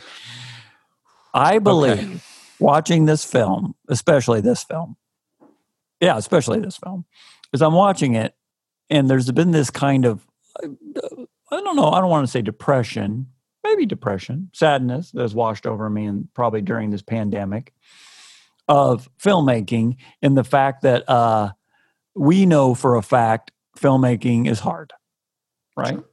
It's really hard. Really hard. Don't let somebody tell you otherwise. It's fucking hard. So if you're going to do something to the level of House of a Thousand Corpses, what I find depressing for me, only me as a filmmaker, is I sit there and I go, well, yeah. Alec talks about this all the time. Alec Waltershot. It's like, well, yeah, if you got, he'll say something like $30 million and 200 people on a crew, you can do anything. Well, we don't. And we probably never will. I mean, I'm only talking about Art Brut Film. I'm not saying you won't be on a production where, you're hired to work with this kind of setup. But for me, it's like, oh, shit. We have enough trouble finding time to make one mask. You know what I mean? And I look at something like this, and he talks about having kind of the full force of Universal behind him. And I'm thinking, as an artist, to be able to come in with the script and they go, yeah, cool, right? Yeah. Oh, you have some sketches? Cool. Well, our production designer is going to come back with everything. Okay, we're going to do this. I mean, just what? I thought of it and it now exists? As an artist, I mean, I'd probably be weeping the whole time we're making it. Like, here it is. It actually exists. And I sit there and think, God, I'm always thinking about what could be Art Brut Film's first feature. I've been thinking the last few days about a simpler idea that can be shot in like 3 or 4 days, which is great. And I'm not saying we should do it or shouldn't do it, but the ideas are like, well, yeah, it's void of anything that has to be prepared in any way, shape, or form because everybody's so busy. Then help that we're in a pandemic. And I look at these things and I think Rob Zombie getting to the point, probably looking back and going, God, now it's like I have less money. Everybody has to work 10 times as much to make something that Universal just went, yeah, we got it. We'll add 30 more people on that crew to build that. And I sometimes go, are we ever going to make anything that is even in this ballpark? Because who has enough time to make anything anymore? Does that make sense? We do. I think just to touch on that, I agree with you. When every movie you watch, every thing that is just done so well, even done cheaply, big air quotes for the people at home that can't see me, even cheaply for $1 million or $500,000 or something. It's a huge undertaking and a lot of time and a lot of effort and a lot of people and all of those things. One, I think our crew is bigger and mightier than we give it credit for. I think that we can band together with the proper scheduling and all of those things and band together. And I think we'll have a lot of people at our backs that could do it. And I think if anyone could make a fucking film, a feature film with $1,000 or something like that, it's Art Brut Film. I agree. I think we've been planning for this, and we'd be able to do things on the cheaper end, because you think about it, even if this guy had $7 million and Universal's backing him, are we going to be able to build a Captain Spaulding's Museum of Monsters and Madmen with all the neons and all the set deck and all that sort of stuff, or the cave systems? No, but we find a way around it, and that sometimes ends up being really creatively almost even better for it. I think that it's hard right now because everyone feels like they're not doing anything. Because it's a pandemic and it's hard, and we don't feel like we're going anywhere. We're ever going to go anywhere, and it seems hard to schedule things. But I think with the right plan in place and enough lead time, we can get a good enough crew together to knock some stuff out. And even if it takes a year or so to make it, or longer, or whatever, I think we can do it. And it doesn't have to cost $7 million. It'd be really cool if it did. But with $7 million comes more problems and more crew that's not going to show up, and more people you don't know, and all that sort of stuff. Well, it's like, I don't know her. I can't remember her last name. She was so good in Take 36 and won Best Actress, Victoria. Oh, Victoria, yeah. I don't know her last name. Victoria Gayer. Okay. But I worked with her on one Gooding video, and she was awesome. And back and forth on Facebook, she said, hey, I work behind the scenes too, and anytime Art Brut needs me, I'd be there in a heartbeat, to help in any way. Mm-hmm. And I got the feeling that she would, because people say stuff like that all the time, and we both know that then it's time and it's like they don't show or they don't work. But I worked with her, and she was a total pro, and I'm guessing totally. Point being, I'm only using her as an example of, I've had to tell myself sometimes that if you made a feature in like 7 days, hypothetically, there's a chance if everybody going into it knows, other than being fed, they know no one's being paid. I mean, this is literally being done for the love of making a film. There's probably more people bigger than just Art Brut Films core. It's like instead of 7 people making it, maybe there's 14. It's like, And we all know the excitement, even though you can feel like, you just made a feature film, and I remember talking to Alec. There's times where you're like, I feel like I'm dying. Oh, yeah. It's such a marathon, but it's also an exhilaration. I've worked on a couple of feature films just to know you may be physically exhausted, but you made something, especially when it's done and it's exciting, and it'll outlive you, hopefully. And especially my dream, and I know it's all of our dreams in Art Brut Film, is to make something with just enough wacky characters that cult-wise it will live on beyond you, and have a little bit of a following, and people will dress up as some of these characters for Halloween and all these things, or maybe a couple will role play in their bedroom. But that's the real goal here. Yeah, it's not the real goal. But anyway, it was a great answer. We'll get back to the film, but that really hit me for some reason watching this one. That you kind of go, God, it's all there. It's all there. It's all on screen. Yeah, they spent every one of the fucking dollars, and I just read that there's now saying it might have been more like 14 million once it was all done. Oh my God! I told you what he said. He goes, I know that the reshoots, he said, which weren't much, they spent more on that than I did on my last whole film. Oh, yeah. This was like, whatever you need. Sure. Yeah. So, you look at, I don't remember what he spent on 31 or like 3 from Hell. And I know that at that point, he's like crowdfunding for that and stuff, and Kickstarters and things. It's crazy. But you look at what you said about Adam Green and, Victor Crowley costing $400,000. And again, that was like, he's still in debt on a bunch of stuff for that. But, nope. They were able to. I don't ever want to be in debt. Well, no. And that's why you find people that like movies and want to be a part of one that have money. we go out and source. Is there anybody in Wichita that loves horror films and wants to pay for Art Brut Films for first feature film, and you're not an asshole? Please talk to us. Please email me at, I would love to take your investment. at We're not gmail.com. We're not promising that you'll get a film back, but just give us money. Yeah, but no, I think it's doable, and that's another podcast about attacking a first feature film. But yeah, it's doable, and we'll bring in a bunch of other people that are excited to be a part of the project, and I'll help manage them or something. And you can just worry about directing, and we'll make this a reality. I also want to introduce a new segment I haven't told Ryan about. I'm going to do it right now, which is Ryan's going to talk for 30 seconds while I go pee. Oh, cool. Yeah. So let's see here. I've been wanting to talk more about his other films. So while Wade is gone, I guess let's get into it. All right. So we talked about Halloween 1. Love it or hate it, whatever. It's a vision, and it's a Rob Zombie vision. And I'm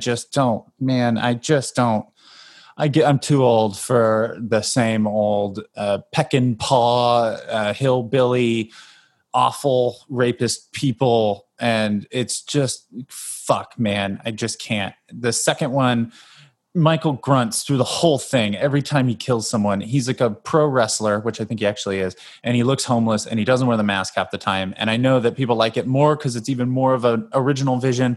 Whatever. I don't care. I don't care to see Danielle Harris get killed a second time on screen, totally naked, while she crawls on the floor crying for help. It bums me the fuck out. Lords of Salem, I agree. Wade agrees. Lords of Salem. I only got through 2 films. I was trying to get through the rest of his filmography. Lords of Salem. Hold on. Looks awesome. Yeah, go take a poop real quick. Lords of Salem looks beautiful, and I think it tries a lot of cool things, but it falls into the same issues: 70s music, the same characters. Sherry Moon leads it, and I love her to death, but I don't know if she's the lead. I love you, Sherry. Anchor, right? Yeah. It's got a lot to love, and it's real fucking weird, and it's got some real witchy stuff. But again, I just go, eh. And then, I mean, if you talk about 31, that is Running Man in an abandoned amusement park in the 70s. It is, if you said Rob Zombie, what is Rob Zombie's the thing he can't screw up? It's that. It's an abandoned amusement park and murderers, and it's Rob Zombie's redneck Running Man. Got to stay alive, got to survive. It was fucking weird, and it was lame and stupid. And the only great thing about that film was Richard Brake in the opening of it as this clown talking right to the camera, and Richard Brake fucking rules. Yeah, I did see it. And suddenly I'm like, I think I saw this. I think you watched it. The best part. And then it was like, there were a bunch of wacky characters, and there was like, I don't know. It was like boss battle after boss battle, and it wasn't any good. They already did that. It was called Manhunt. It was a video game, and it was way better. Anyways, I don't want to talk about 3 from Hell. Boy, it was nice to have Otis and Baby back. For God's sake. We're not even halfway there, I think. Okay, so let's see. Let's skip some stuff. Baby doing her makeup. Give me a B. Give me a A. Oh yeah. Give me a B. Yelling at the cheerleaders. Baby. She's so great. And then so yeah, we're back at dinner for dessert, and you get the legend of Dr. Satan with Otis. That's when he comes in. He's talking about another great line is he said, I bet you'd stick your head in the fire if I told you you'd see hell. And he also says, oh, that old bitch hog, he don't know shit. When he talks about Spalding. And I love that line.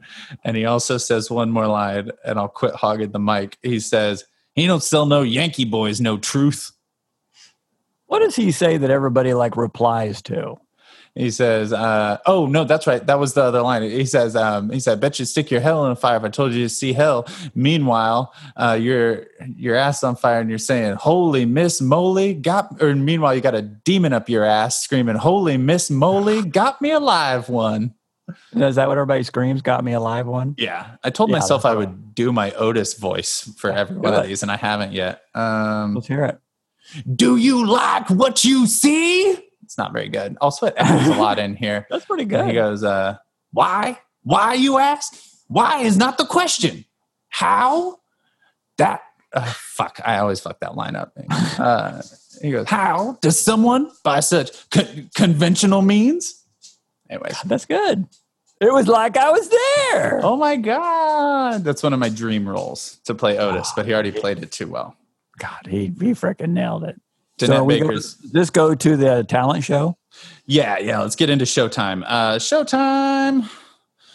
I want to say one thing about the dinner scene. Go. Because as the few little things that we've made, it's really hard to find a lot of candles. And I've always cracked me up in how many films people have like 900 candles and they're all lit all the time. And I'm like, have you ever tried to find many candles? And keep them all lit? Keep them all lit. Even if you have a Dollar Tree next to you, a lot of candles is hard to do and they're really expensive. And it's like an overused trope in horror. It's like, oh, you want to go in this room? Oh, there's already 900 candles already lit. Anyway, we just do that all the time. And it's like, that doesn't happen in real life. You go, it's sexy in here. All these candles. Also, like, I worry about continuity issues, like candles dripping down that you're filming a scene for an hour or two, especially a big dinner scene. You got so many coverages. Like, that's something, it always looks real cool, but it's so hard because you got to cover that thing. That was like chainsaw. And they're all going down. I would say it probably helps when they're really big because big candles don't tend to melt as quickly as like little skinny ones. But anyway, back to that. It's actually a good segue to the talent show, because one of the things that cracked me up about the talent show, which is probably a critique I have through the whole film, is like, again, everything's perfect. Yeah. It's like the most wonderful place on earth. I mean, the way everything's lit and all that, you're just like, it's so nice, but everything's lit up great. And she's got a big old spotlight back there. Yeah, everything's just kind of, the production design in these people's home is amazing. And there were times where I just was like, some of this stuff doesn't fit with other rooms, because other rooms just look like, gnarled hell. And then they get into some rooms and it's just like showtime. And I realize that's the point of the film, but I just remember going, God, everything's so beautiful and perfect in this room. But the stage was fantastic. It was amazing. Yeah, and Grandpa's just screaming pussy like a whole bunch.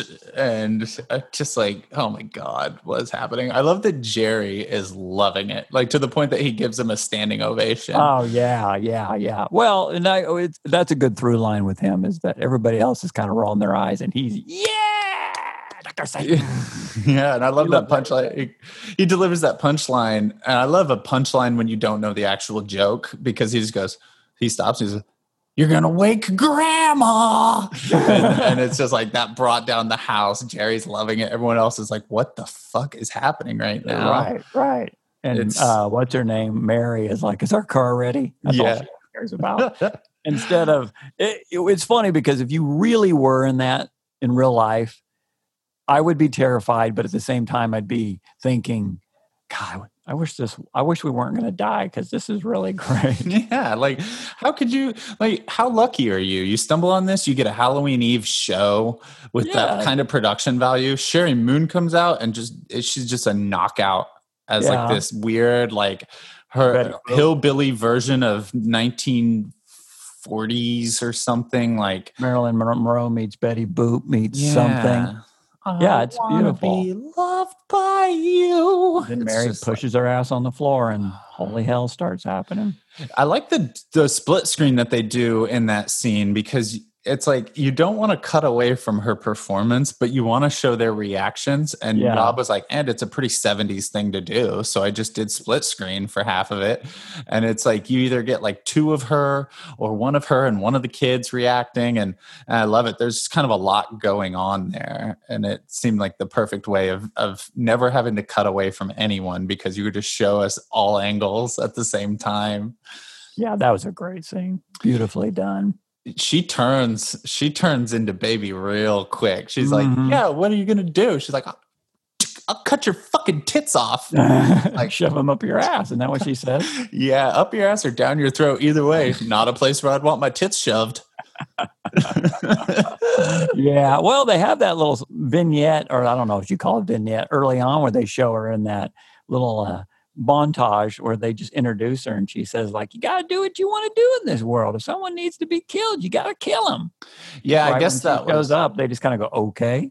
Yeah, I guess that was like the Manson girls had some things like that. They found like some, I don't know. I never really went these things. Yeah, where the girls are just kind of like, yeah, you do what you got to do. If you got to kill someone, you kill them. You know, it's like that kind of style of like talking right to the camera.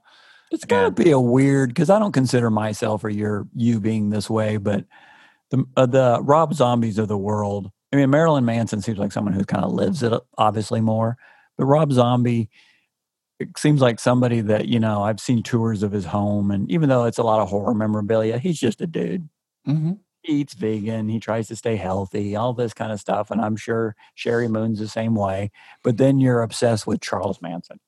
Yeah. It's like, that's not me. I mean, I kind of, when people are like obsessed with that kind of stuff, I'm good for them, but I'm like, nah, I'll watch a documentary, but I don't want to be obsessed with the killers of the world and stuff. But I anyway, love it, but I definitely, yeah. You know, posters all over your walls, and you're not talking about it all the time. You don't have a big tattoo of Manson. You know, it's just, right.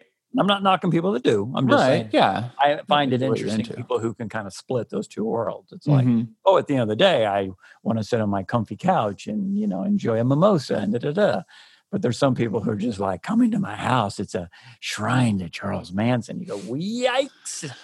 Right. Yeah. It's kind of. And I feel like he kind of treads the line, or, you know, between those two worlds. And I think this film is a little bit of a testament to it when you're telling me stuff like that. Because I'm like, oh, I just thought he did it because it sounded cool. It's like, no, right. Charles Manson murders. I'm like, mm-hmm.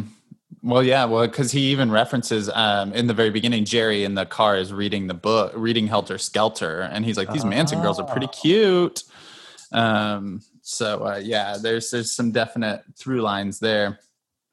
So yeah, she's gonna cut her fucking tits off, and then Rufus busts through the door and says, "Car's ready." I find it weird that he went and actually fixed the car. Like, why didn't they just keep him there if they were gonna keep him? But maybe they like the thrill of going after him, because there's this elaborate thing where he has now fixed the car tire so that they could drive out of there, only to catch them before they leave, in the most terrifying scene of the whole film, I think, for me. I agree, and I thought exactly what you did. It's like, boy, it's a lot of work just to kill him. Yeah, you like, have them in the house already. Oh, the fly is back. Giant killer fly. Mothra has returned. Yeah, it is a great scene with them jumping off their little crosses and stuff. But at the same time, I was laughing because I kept thinking, what? You fixed that car? Yeah, you didn't shoot it in the first place. They were coming in. But anyway. Yeah. And so I would suspect, based on how this crazy family is, this is all kind of, they like to have fun. This is the game. It's all part of the game. You know, this is the All Hallows Eve kind of wackiness, and let's play this, and you get to do this, and let's have dinner and put on our mask, and then let's chase these people. And to them, that's fun. Yeah, I think later on when the one girl runs in the rabbit suit, someone's like, "Get her!" Oh, fucking Rufus, get her! And then Baby goes, "No, let me get her." And he's like, "All right, fine, go ahead." And she goes, I think she legitimately says, "Whoopee!" and like runs off after her, because she's like, "Yeah, I get to run and chase someone down." And yeah, I don't usually get to do this. Yeah, like fuck yeah, this is awesome. Run, rabbit, run. So yeah, that fucking man. See, like getting killed and kept in the shed and all that stuff is crazy and creepy and scary. But this beat down outside of the car in the rain by these crazy kind of rednecks seems so much more feasible than someone turning me into a fish boy. That to me hit me in this spot where I was just like, that's terrifying, where they're just going to sneak up on you and just whoop the shit out of you and take you all. And it's just like, well, it's back to what I was saying earlier. I mean, just that, you know, not having a car, being stranded, being helpless, rain, you don't know where you are exactly. You don't know how to get away, especially when you know that maybe you can't get away, that this family at this point is like, you're a mouse and they're the cat. They can just kind of play with you before they kill you. It is terrifying. I agree. Yeah, you get into the fish sculpture and all that, and it's fun from a horror standpoint, but it doesn't bother me. It's kind of like, well, that's fake. But just having just running from somebody who's clearly could take you out at any point. I really liked Tiny because he was such a great character. He's ultimately harmless. I mean, he even lets the one girl go when she says, "Let me go," and he goes, "Deek." Yeah, Great. so Like, good. knock yourself out. I don't care. But he should be the most menacing of all of them. He's not. He's just a sweetheart. And I thought that's good writing because there's so many awful people in this. I mean, Otis and Baby alone, you're like, Jesus. But anyway. Oh my God, the Devil's Rejects opens with this incredible shot in the woods. And it's just like these open woods and it's kind of dusty and everything. And then you just hear this sound and you realize it's Tiny. And he's just dragging a dirty, dead, naked lady through the dirt, just like, and you're just like, what the fuck? And it's like right at that point, it's like cop cars go, woo, woo, woo, and they're going to go swarm the house. But just seeing him, it kind of this like, he's in, at that point, he's in like overalls and like a plaid shirt. And he's just kind of the guy, he's not wearing a mask, I don't think. So you just kind of see his face as he turns and sees the cops go by and they don't see him. But it is disgusting, but it's really creepy and cool and kind of takes away from that lovable scamp. Oh, it is Tiny. But again, it's kind of a Leatherface thing. You kind of do what you're told, I think. Sure. So do they cut? Is this the point where it ends up being the next day? They get beat down, and I mean, I think it's still the same night. I think it's all still the same night because you get like a quick thing with Denise's dad and the sheriff, and then it cuts back to Mary with Otis, and she's there in the dunce cap, and that was that scene I was talking about earlier. And I pulled up the dialogue because it's insane. He says, "Shut your mouth! I said, shut your fucking mouth!" Says, "Listen, you Malibu middle-class Barbie piece of shit. I'm trying to work here. Work. You ever work? Yeah, I'll bet you have. Scooping ice cream to your shit-heel friends on summer break. Well, I ain't talking about no goddamn white socks with Mickey Mouse on one side and Donald Duck on the other. I ain't reading no funny books, mama. Our bodies come and go, but this blood is forever." And it's just like, dude, I want all of it. I live for it. It's insane. That's a great line. And then she says, "Where's Bill?" "Oh, Bill? Bill's okay." And I love that because he just like turns it. And all of a sudden he's like, "Man, he's great. That guy's really cool. He got me through a really intense creative block and I'm really appreciative for him. You want to see him?" I mean, and then you get Fish Boy. And it's just like, holy shit. It's like, okay, he's done. He's done. Because, in some of these films, people either make it out or they somehow conveniently keep him alive. But that one, it's like, nope, Bill's done. He is quite done. Yeah. Yeah. You don't come back from that.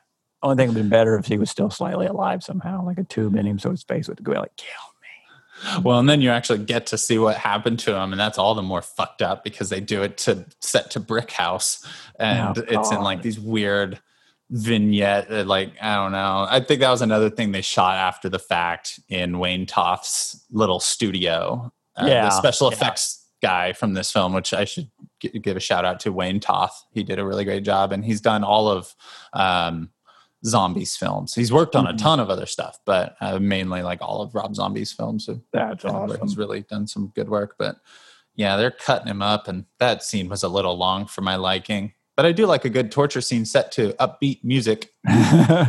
Yeah. Especially when it's slow motion. A la Reservoir Dogs or something, It's just kind of like, do, doodly do. I'm going to cut your face off. And you're like, ugh, gross. Otis is relentless. So you get the cops show up to the Spauldings, and they're going to interrogate Cap Spaulding and try and figure out where these kids went. And so you got Tom Towles as Sheriff Wydell, and you've got Walton Goggins, who has went on to be one of my like favorite people in the world to watch. Sure, absolutely. He was on Justified, and he was on The Shield. He's so perfect. I mean, he was on Predators, and like he's just so good. He's so good. He played a transvestite, I think, at one point on Sons of Anarchy. It was insane. Anyways, he's so great as Nash, I think is his name in the film. I like how everything about him just like, you dipshit. Just the whole thing about him. He didn't just come on, you dumb piece of shit.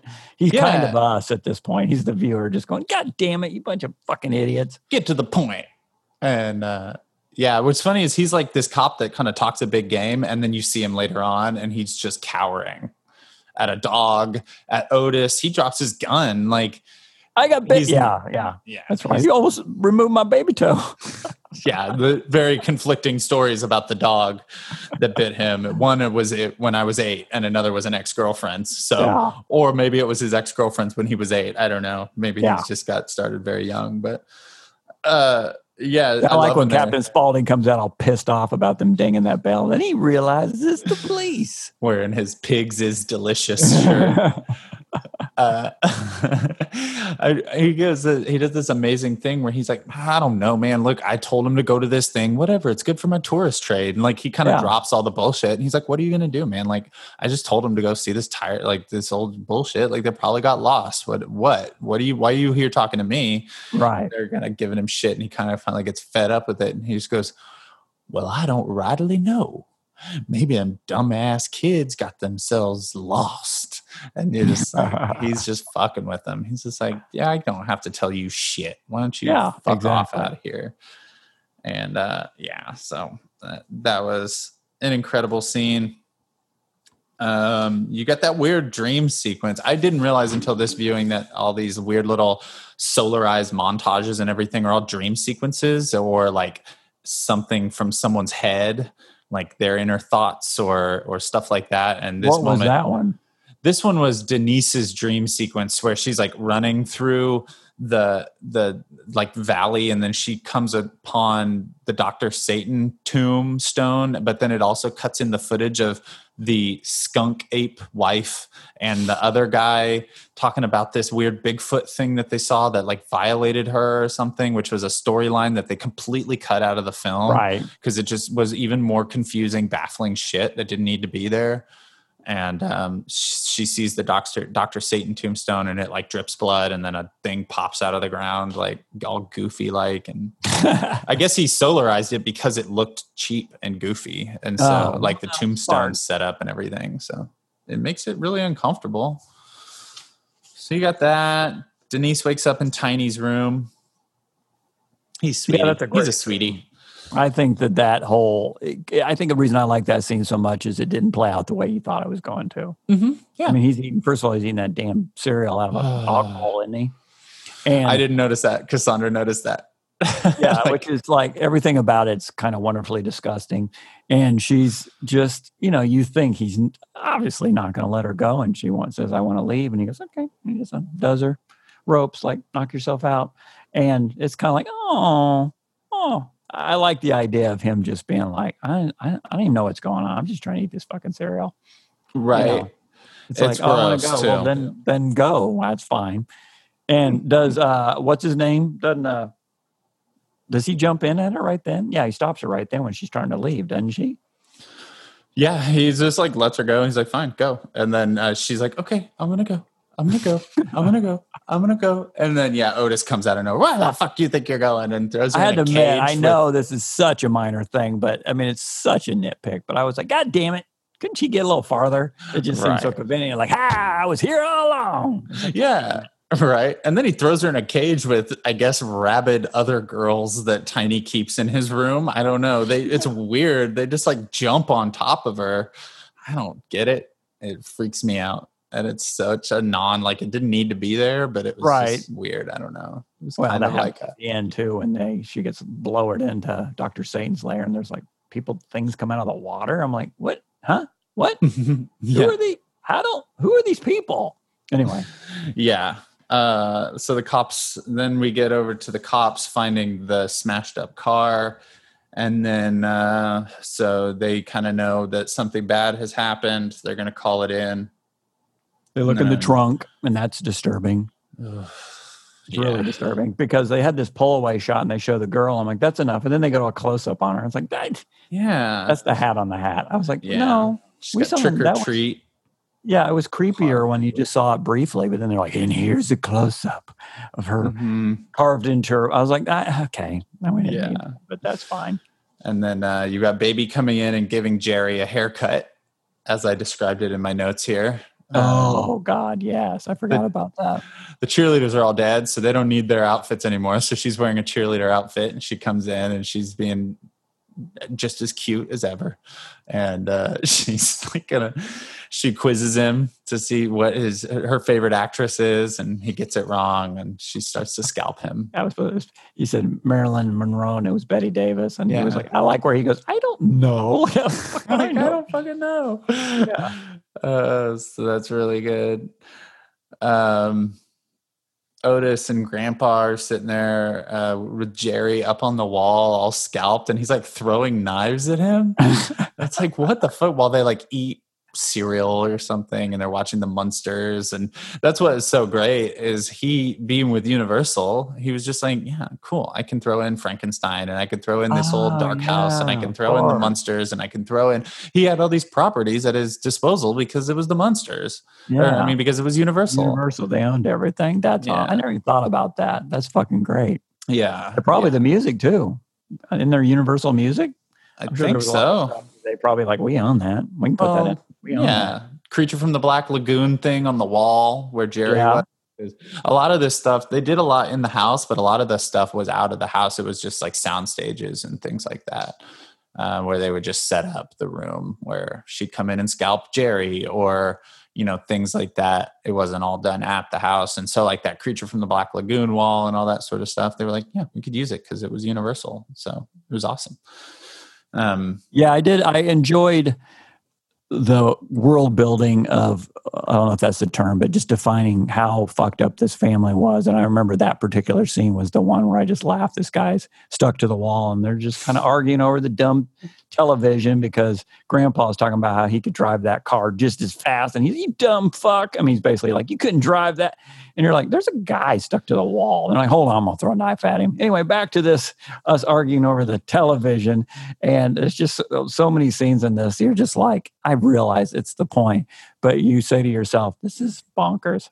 Well, and that was the Dragula scene from Munsters. Oh, right. Yeah, of course. And that's Rob Zombie's biggest hit ever. Sure. Dragula. And so that was kind of a nod to his own stuff, which I think is kind of funny.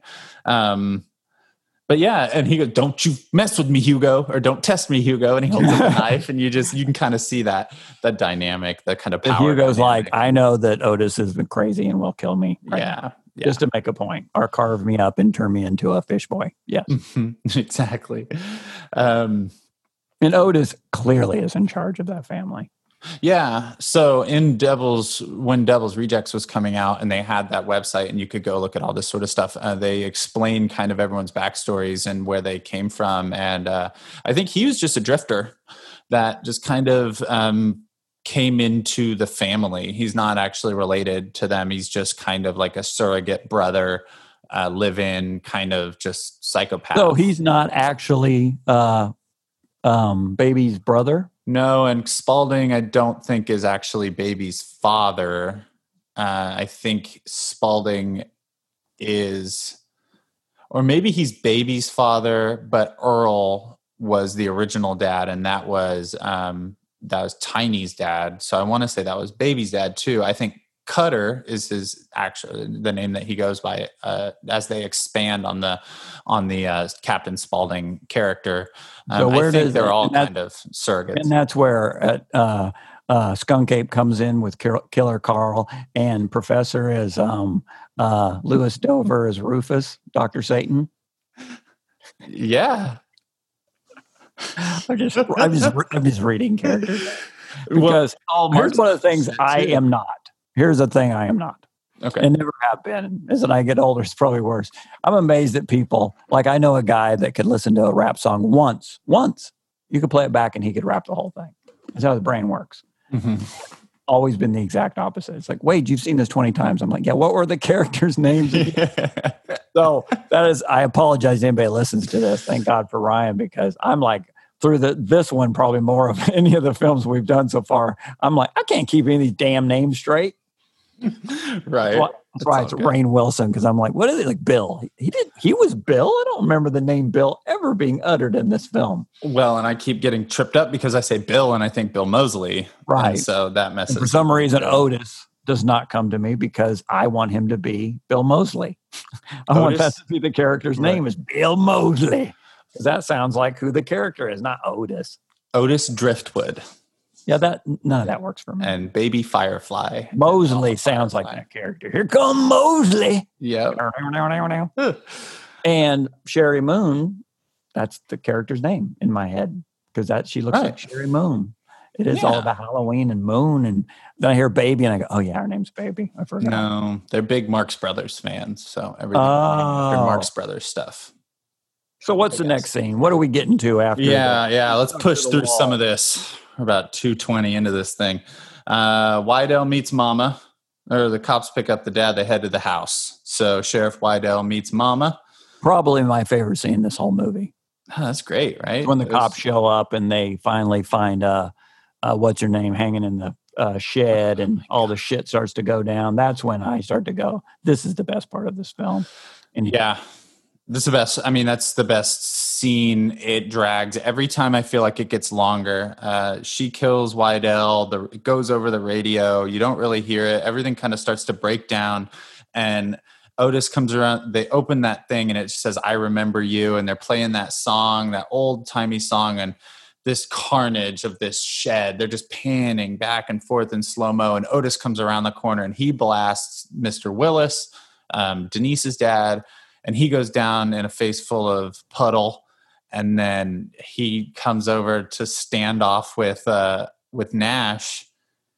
And Nash, just like a total bitch, sets down his gun. Like, dude, you're a cop. Don't put down your gun. No matter what happens. I think that's a good character development of that character. Perfect. He's the biggest, loudest talker, and when the shit hits the fan, he's like, "Don't kill me! Don't kill me!" Off. My baby toe got bit off by what was it? A chihuahua, but it was a schnauzer or something. Something like that. Some small little dog, and suddenly he's tired of dogs. And which is the biggest jump in it when that dog goes, I even went, oh shit. Yeah. And the guy goes, just a dog. I'm like, just a dog. A dog that will straight up kill you. Oh, yeah. So, yeah, that was a great few bits I want to give props to the sheriff talking to Mama, whatever her name is, Firefly. That's such a great scene because she's clearly going to fuck them up. It's the way she's seducing him, and he's kind of like, she's there with her nasty teeth being all, and I'm like, oh, this is great. He's buying into it. Meanwhile, the other guy's walking around terrified. But back to what you're saying, yes, the big show off where Sheriff goes face down in the puddle, which is fantastic. And then he puts his gun down, and they have that now famous scene of him shooting him in the head, which the first time I thought was brilliant. This time I was like, this is too long. I counted in 1,000ths. I stopped 1,000, 2 1,000. I got to 15. Yeah. And boom, that goes off. And it's just, I don't know. Like I said, every time it seems longer, it might be too long, but to me, it's like I stop breathing because I'm just like, oh my God, what's going to happen? What's going to happen? And then you slow-mo, kapow, and it just echoes and reverberates, and you just go, Jesus, dude. Yeah. It's crazy. And it seems like an Otis thing to do, that even though that was technically in slow-mo, him just standing there with a gun to his head, just like make this guy sweat it out, even as long as you can. Terrify him before you blow his brains out. It seemed a little nasty.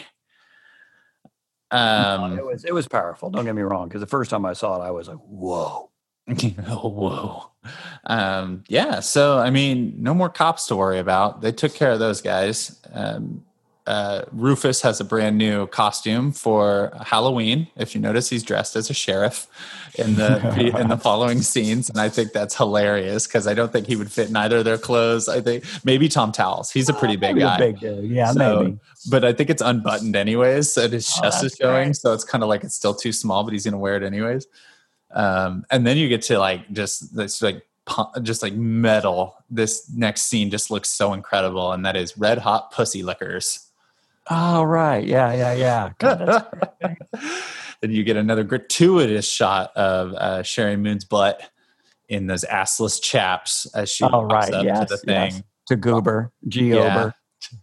Name's Jerry Ober. Threw the O in there. Okay, Goober. He's a fucking asshole. She goes, all right. Not gonna break my bank. She goes, nice story, Goober. Anyways, what do we owe you?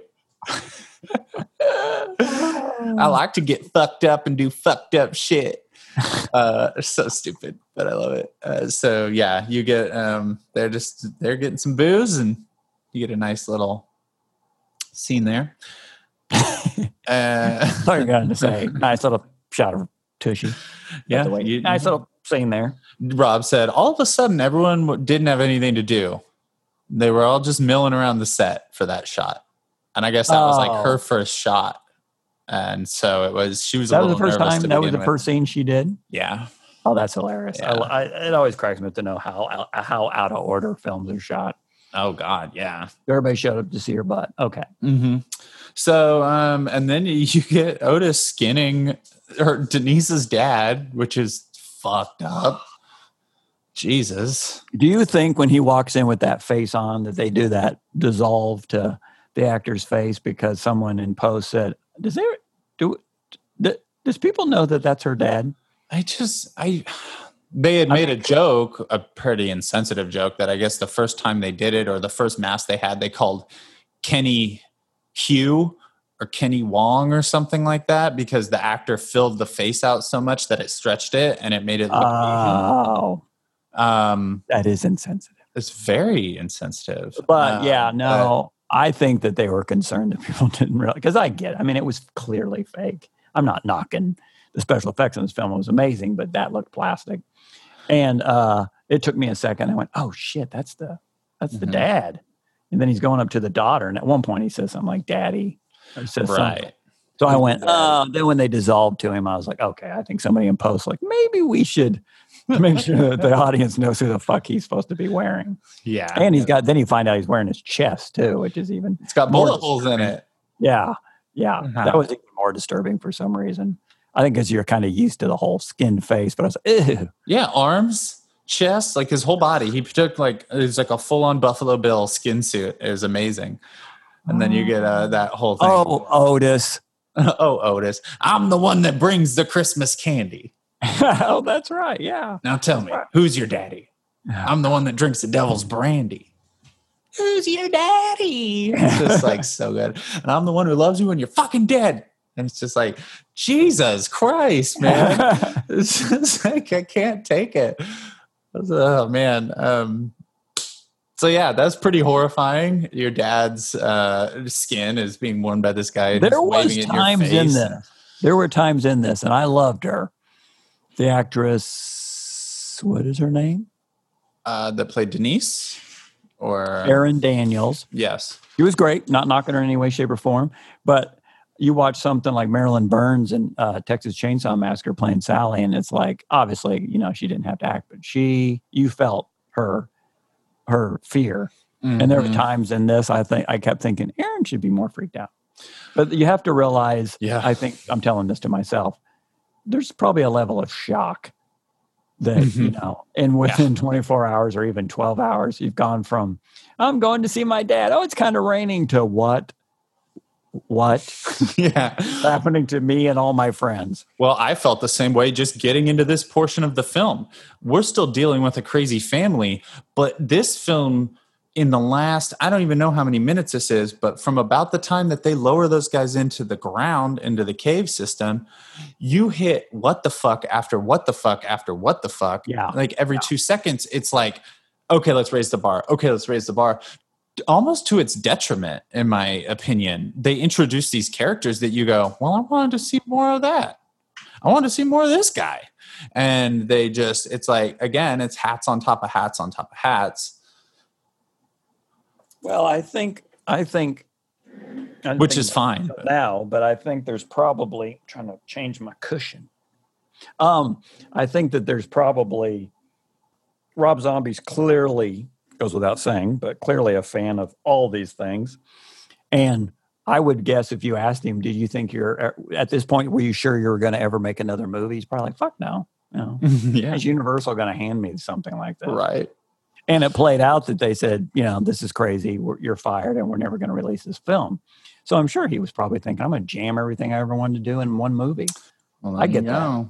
And you have the backing of Universal to make it all. So he probably was like, and Underground, and this character, and Skunk Ape, and they're going, okay, yeah, we can make that. And you go, oh, what if we had there? Yeah. What if we, yeah. I always had this dream of doing that. Let's make it. And he's like, fuck. It's that guy that just like, I'm just going to throw out every idea possible until they start shooting things down. But they kept saying, okay, whatever, dude, that's fine. Like, that's cool. Like, you're like a And you blame him. superstar, rock star. Like, people will go see it anyways. It's got your name on it. And so, yeah, it's nuts. But so Halloween is a really special time for these guys. They get Jerry and Denise and Mary all dressed up as rabbits in their little onesies, and they walk them on out to their death. And they're all dressed up for Halloween. Tiny's got a really shitty version of Batman or something going on there. Otis is dressed up. Well, I guess he's not dressed up yet, but so yeah, they're walking everyone out there. And who runs? I think it's Mary. I think Mary runs. Oh yeah. And you get baby takes off.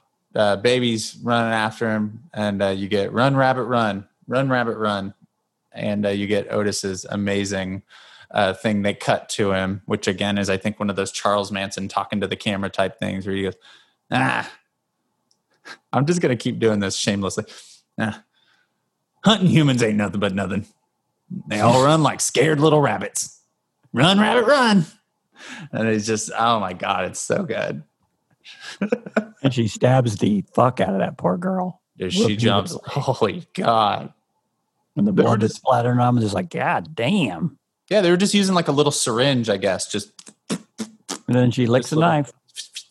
Little spurts of blood all over. It was great. That's one of my favorite things. And that's something I want us to try a little bit more is the kind of reverse shot, just like throwing blood on someone. I tried to do it on the set of Death Alley and I fucked it up royally and it just didn't work. And I'm really upset that I didn't plan better for that one because I didn't want to make a huge mess out of Cowtown in the bank and like spray blood everywhere.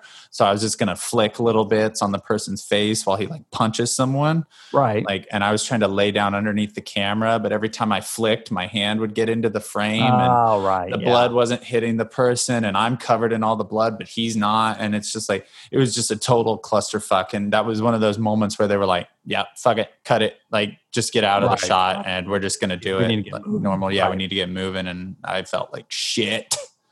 It's all right. I mean, it's fine, but yeah, you live and learn. But I like that you go, I felt like shit, and I go, it's all right. Yeah. You feel like shit, that's fine. Yeah, it is. Live and learn. Yeah, you get over it. You get back to work. They take them, throw them in this casket-looking thing. They throw Jerry and what's her name? I almost said Debbie. Denise. I have to admit, their names are so generic that throws me off too. Jerry and Denise, they throw them, they lower them down in there, and that's I remember in the original viewing, really going like you said, what the fuck? Yeah, like what now? Like this thing wasn't weird enough. Now they got these like hairless people that like attack them, and I still go, what is that supposed to be? Well, it is the House of 1,000 Corpses. And so I guess they're not just corpses. It's like House of 1,000 Zombies or something, or like wild people in the walls. We're supposed to believe that Dr. Satan has succeeded in animating corpses. Oh, yeah. Good point. Okay. There you go. Done. Because the thing that chases her, well, and thank you. We'll talk to you next week. The thing that chases her, which is great, but they don't do much with it, with the goggles and the oozy mouth, you know, that she's getting chased. The professor. Is that who that is? That's what that's known as? Okay. But that character was made by Dr. Satan? I mean, I guess. I thought he was like Dr. Satan's partner. Like, Dr. Satan was awesome. Dr. Satan is they show him with fucking awesome. Little metal arms and everything. I remember first time I saw it, I was like, holy shit, this is incredible. But when that guy showed up, I guess the professor, I did go, who's this? It just out of nowhere, I was just like, and anyway, we're getting ahead of ourselves. So she goes down, gets attacked. They both do by these little hairless zombies, I guess. And she gets away from him. And I remember always thinking, all right, don't know what any of this is. Yeah. These people are. Then she runs by some old dudes and don't know who they are. Then she goes into like a living room and I don't know who any of these people are.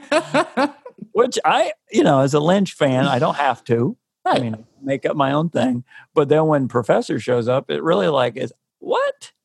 Yeah, you get to see a little bit of him earlier on. And you get a little bit of the lore of Dr. Satan and stuff like that. So you kind of understand okay, they're telling all these stories, but you just assume everyone's liars.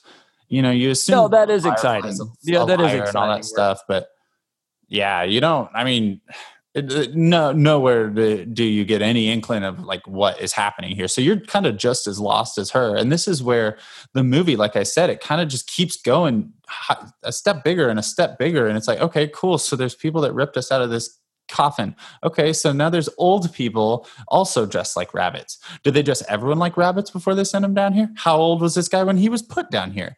Why is he so old? Here's the thing I've always felt like with movies like that, is you're exactly right, is you go to somebody like Dr. Satan, and I don't want to see this movie, but I tend to always think, what's his day in, day out? Where's he sleep? What's he eat? Does he just have lunch and watch TV? Does he ever want to go on vacation? The ceiling. Yeah, but it's no. Does he sleep like that? He just works 24/7. He's been doing it for decades. I mean, it's what? Huh? Yeah. So many creatures in these movies just exist. They do this creepy thing. It's well, this is literally 2% of their life. What do they do 98% of the time? Do they go sleep somewhere? Do they go to the lake and fish? Do they hang out? Do they have dreams and aspirations besides living in this cave? Where does Frankenstein poop?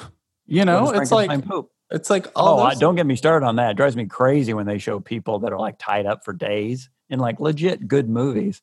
And it's and they never address that it has to stink, because at some point they're going to shit themselves. There's no toilet, but I remember watching The English Patient, and I was dating this girl forever. We broke up after seeing that movie, and I ruined it. Was that bad, huh?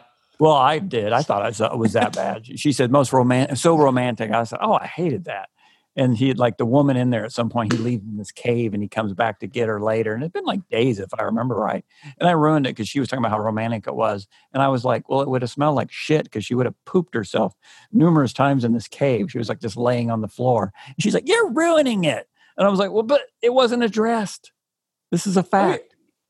Movies do this. It's like you said. It's wait, been days. Where do they pee or poop?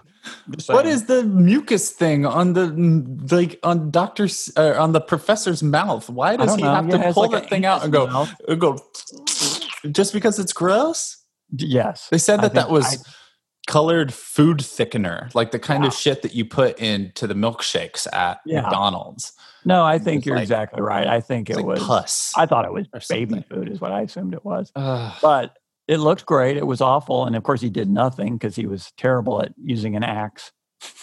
Hey, fun fact, not a stunt man swinging a real axe at this point. Oh, right. I do remember reading that and couldn't see where he was swinging this axe at this poor woman. They just assumed she'd get out of the way.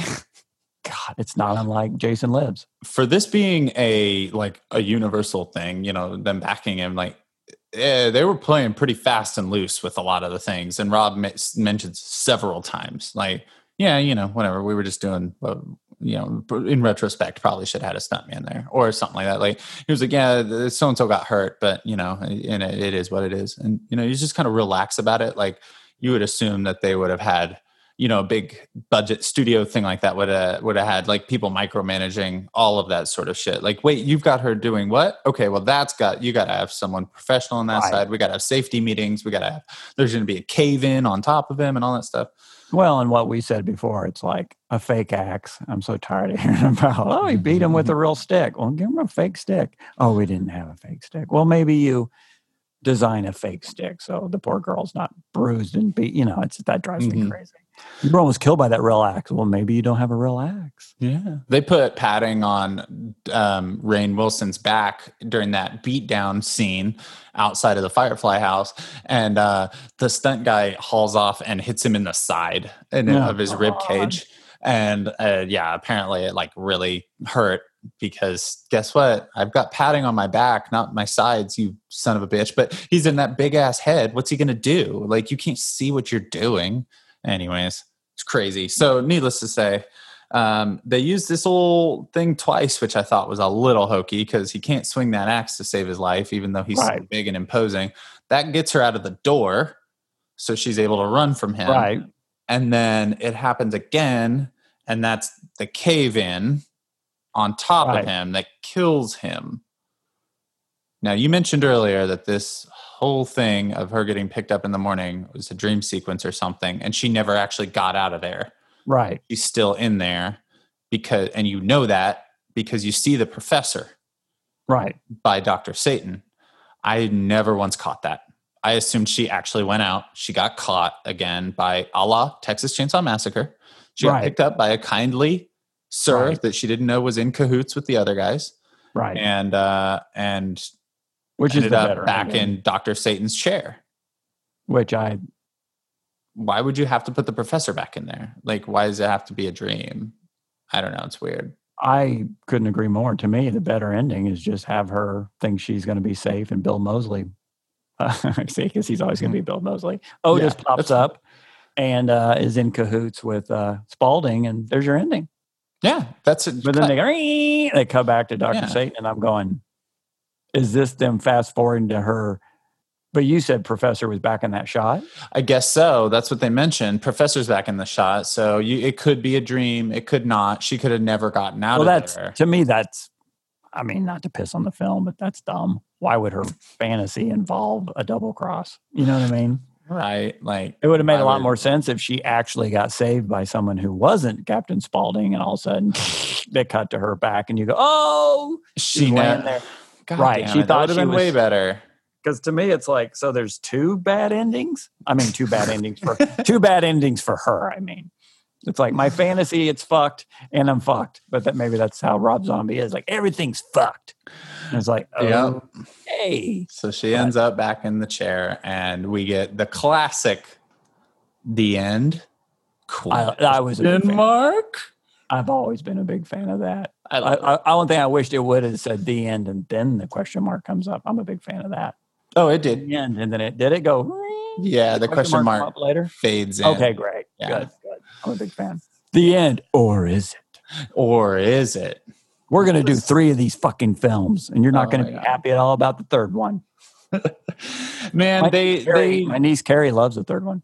Well, I mean, there's things I want to like about it, but and at least they knew Sid wasn't going to be able to participate to the level that they wanted him to, so they brought in Richard Brake. I know. I think that's what bothered it for me. It's like they should have just saw how bad he was, and we all loved Sid Haig, but at that point, it just seemed sad. Mm-hmm. And almost abusive, that he had to be kind of, you could tell he wasn't bringing it. And it just, everything about it just felt sad.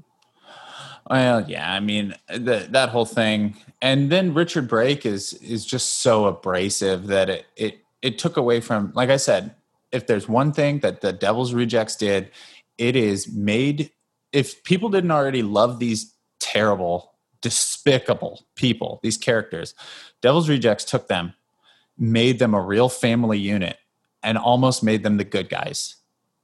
Right. Because the sheriff that was trying to avenge his brother's death, which was Wydell from the first one, he starts to go crazy, and he starts to become like one of them. And he starts to become kind of vigilante and going outside of the law, because it's like, you can't control these people. You just got to kill them. You just got to do what you got to do. And so he starts to lose his mind, and you get these really redeeming moments of this family when they're in the car, and baby's like, I want ice cream. Can we stop for ice cream? And Otis is like, God damn it, there is no fucking ice cream in your future. Stop asking about ice cream. There is no fucking ice cream in your future. Hard cut. They're back in the car, and they're licking ice cream cones. And Otis is just over there like, they won, they got their fucking ice cream, and Spaulding is loving it, and she's loving it. And it's such just like a sweet moment where they're like, we got Tutti fucking Fruity. And they're just like this sweet family of killers and rapists and murderers, and you That kind is of love sweet. them. That's really sweet. You kind of love them, and you don't want them to die at the end, even though they're awful people. And so he made you sympathize and love these despicable characters. And then the third one, just like, it just goes way off the rails, and It had just moments, sick for but- being sick, and whatever. at least he's still trying to make movies. That's all I can say is I'm glad that he's still making movies. I wish they resonated with me more than they do, but I'm glad he's still doing it, even if he doesn't have the money for it and stuff. Like, I'm just glad that he's taking on that charge in between touring every year and putting out a new album and he's creating things constantly. Right. He doesn't stop. Right. And that's why I saw him, like I said, and I know we're nearing the end of this thing and we should probably wrap it up, but I saw him last year in Kansas City with Cassandra. We won tickets from Shudder. Thank you, Shudder, to go see. Thank you, Shudder. I love you, Shudder. I love you. Let me come work for you or be your spokesperson or something. I'll be your biggest cheerleader. Anyways, this has been sponsored by Shudder. Your only place. It's the Netflix for horror. We saw them, and Rob is, I think, a few years older than Marilyn Manson. Right. And Marilyn Manson, that was the other album that changed my life, was Antichrist Superstar. And I am a huge, huge fan of what he does. And he's old. He's a little out of shape. A lot out of shape. I heard He was melting in the August sun in Kansas City. And he was just, it was a rough looking show to watch him perform. And then Rob Zombie is out there like a goddamn Energizer bunny. He is thin. He is in shape. He is jumping and running, and he is on every part of that stage for like 2 hours, giving it 120%. And he's like, goddamn, I don't even know how old he is.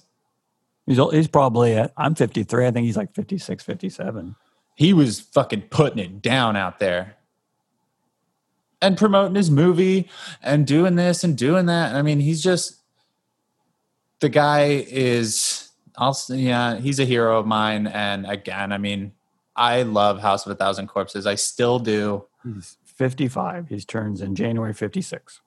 Wow. Good for him. Putting it down. That being said, I saw him and Alice Cooper many years ago, and Alice Cooper put Rob Zombie to shame. Alice Cooper didn't miss a fucking beat. I saw Motley Crue, who I love, their farewell tour, big arena, and Alice Cooper opened up. Alice Cooper had his little show. He knew. Mm-hmm. I mean, this is their thing. And Alice Cooper blew him away. He is. Everything about it. I remember Andy and I perfection. This should have been the other way around. Motley Crue should open for Alice Cooper. So God bless him. Well, I think it's a good place to stop on House of a Thousand Corpses. I just want to end by saying, big fan of the movie. Everything he did. It's a love letter to horror and filmmaking, and he nailed it. So you did like it? Oh, I loved it. Because I was really curious to see how you would feel about it. No. I loved it. I absolutely loved it. And you can see his admiration for not only so many old television movies and the filmmaking itself. It's a love letter to so many things. And I think that's why, him saying or admitting that people are saying, oh, you did it right the first time, you've been chasing it ever since. And it's like, well, I think with a lot of things I can say as an artist, there's things I do, paintings I've done or drawings or whatever. I'm not putting myself on the same level with him, but you can nail something and you go, God, I wish I could do that again. You can't do it again. No. You should never try to do it again. You should try to just always be reinventing. They're not going to always hit. No filmmaker has. I mean, Kubrick made Eyes Wide Shut, which I still can't. I've watched it 5 times. I still can't quite get into it, but they can't all be perfect. And, but like you said, he at least keeps trying. And God bless him. I hope he does till the day he dies. Because You know, I guarantee he's going to come back to one. You go, holy shit, he's back. yeah. And I mean, I'm no stranger to with Art Brut Film and stuff. You know, you work with your people and you got your stable of solid people you love to work with, you love to spend time with, you love to create with, and you know they're dependable and all that sort of stuff. So I don't knock him for using Sherry Moon in every movie. I mean, I would work on every film with my wife Cassandra if I could, if she were down. But, at a certain point, I want to see, Rob, if you're listening, I want to see you just try something different, try to get away from a lot of the Rob Zombie isms and the tropes that you have, and maybe like just get weird. Make a heartfelt Hallmark drama. I don't give a shit. I just want to see you try something different. Well, David Lynch do a monster movie or something. David Lynch did a Straight Story, which is a G-rated film, and it's fucking a masterpiece. Yeah, and people are like, I didn't know David Lynch could do that. It's like, well, yeah, he's an artist. He can pull these things off. So I don't doubt that Rob Zombie couldn't say, I never tell people this, but I'm a fan of Christmas movies that are heartfelt. It's like, well, try one. He was going to do a hockey movie about the Bruisers or something at one point, and that fell through. And he was going to do another remake of The Blob, and that fell through. And if he could, I want it to be horror. Don't get me wrong. Obviously, I want it to be horror, and I want him to make what he wants to make. But maybe don't set it in the 70s. Maybe don't have it star your wife. Like, just try to change things up, get fresh, get just once different with it. Just once. I just want to see it. So just reset it. Anywho, that's my rambling mess. This first entry into Fuck Yeah Halloween has been a lot of fun, and I'm anxious to get more Halloween-y with you in the very near future, sir. Yes, figure out what that's going to be. I want to thank, as always, it seems slowly more and more people are kind of telling us they're listening, which is exciting, and feedback has been good, and we appreciate everybody who actually, this one's pushing 3 hours. Oh my God, I know.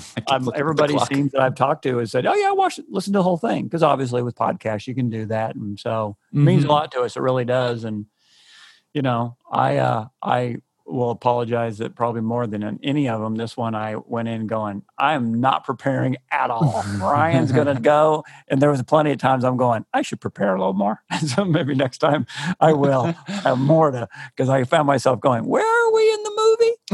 But I say, thank you, Ryan. Thank you, Wade. And this has been thank you, everyone. Presents. And thank you, Andy. Oh, with Art Brut Film. With Art Brut Film. And we'll talk to you next time.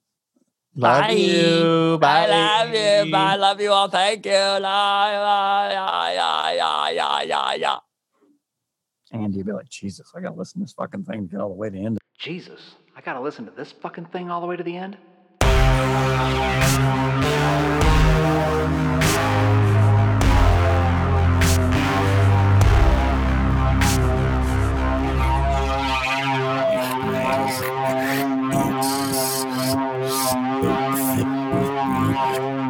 It's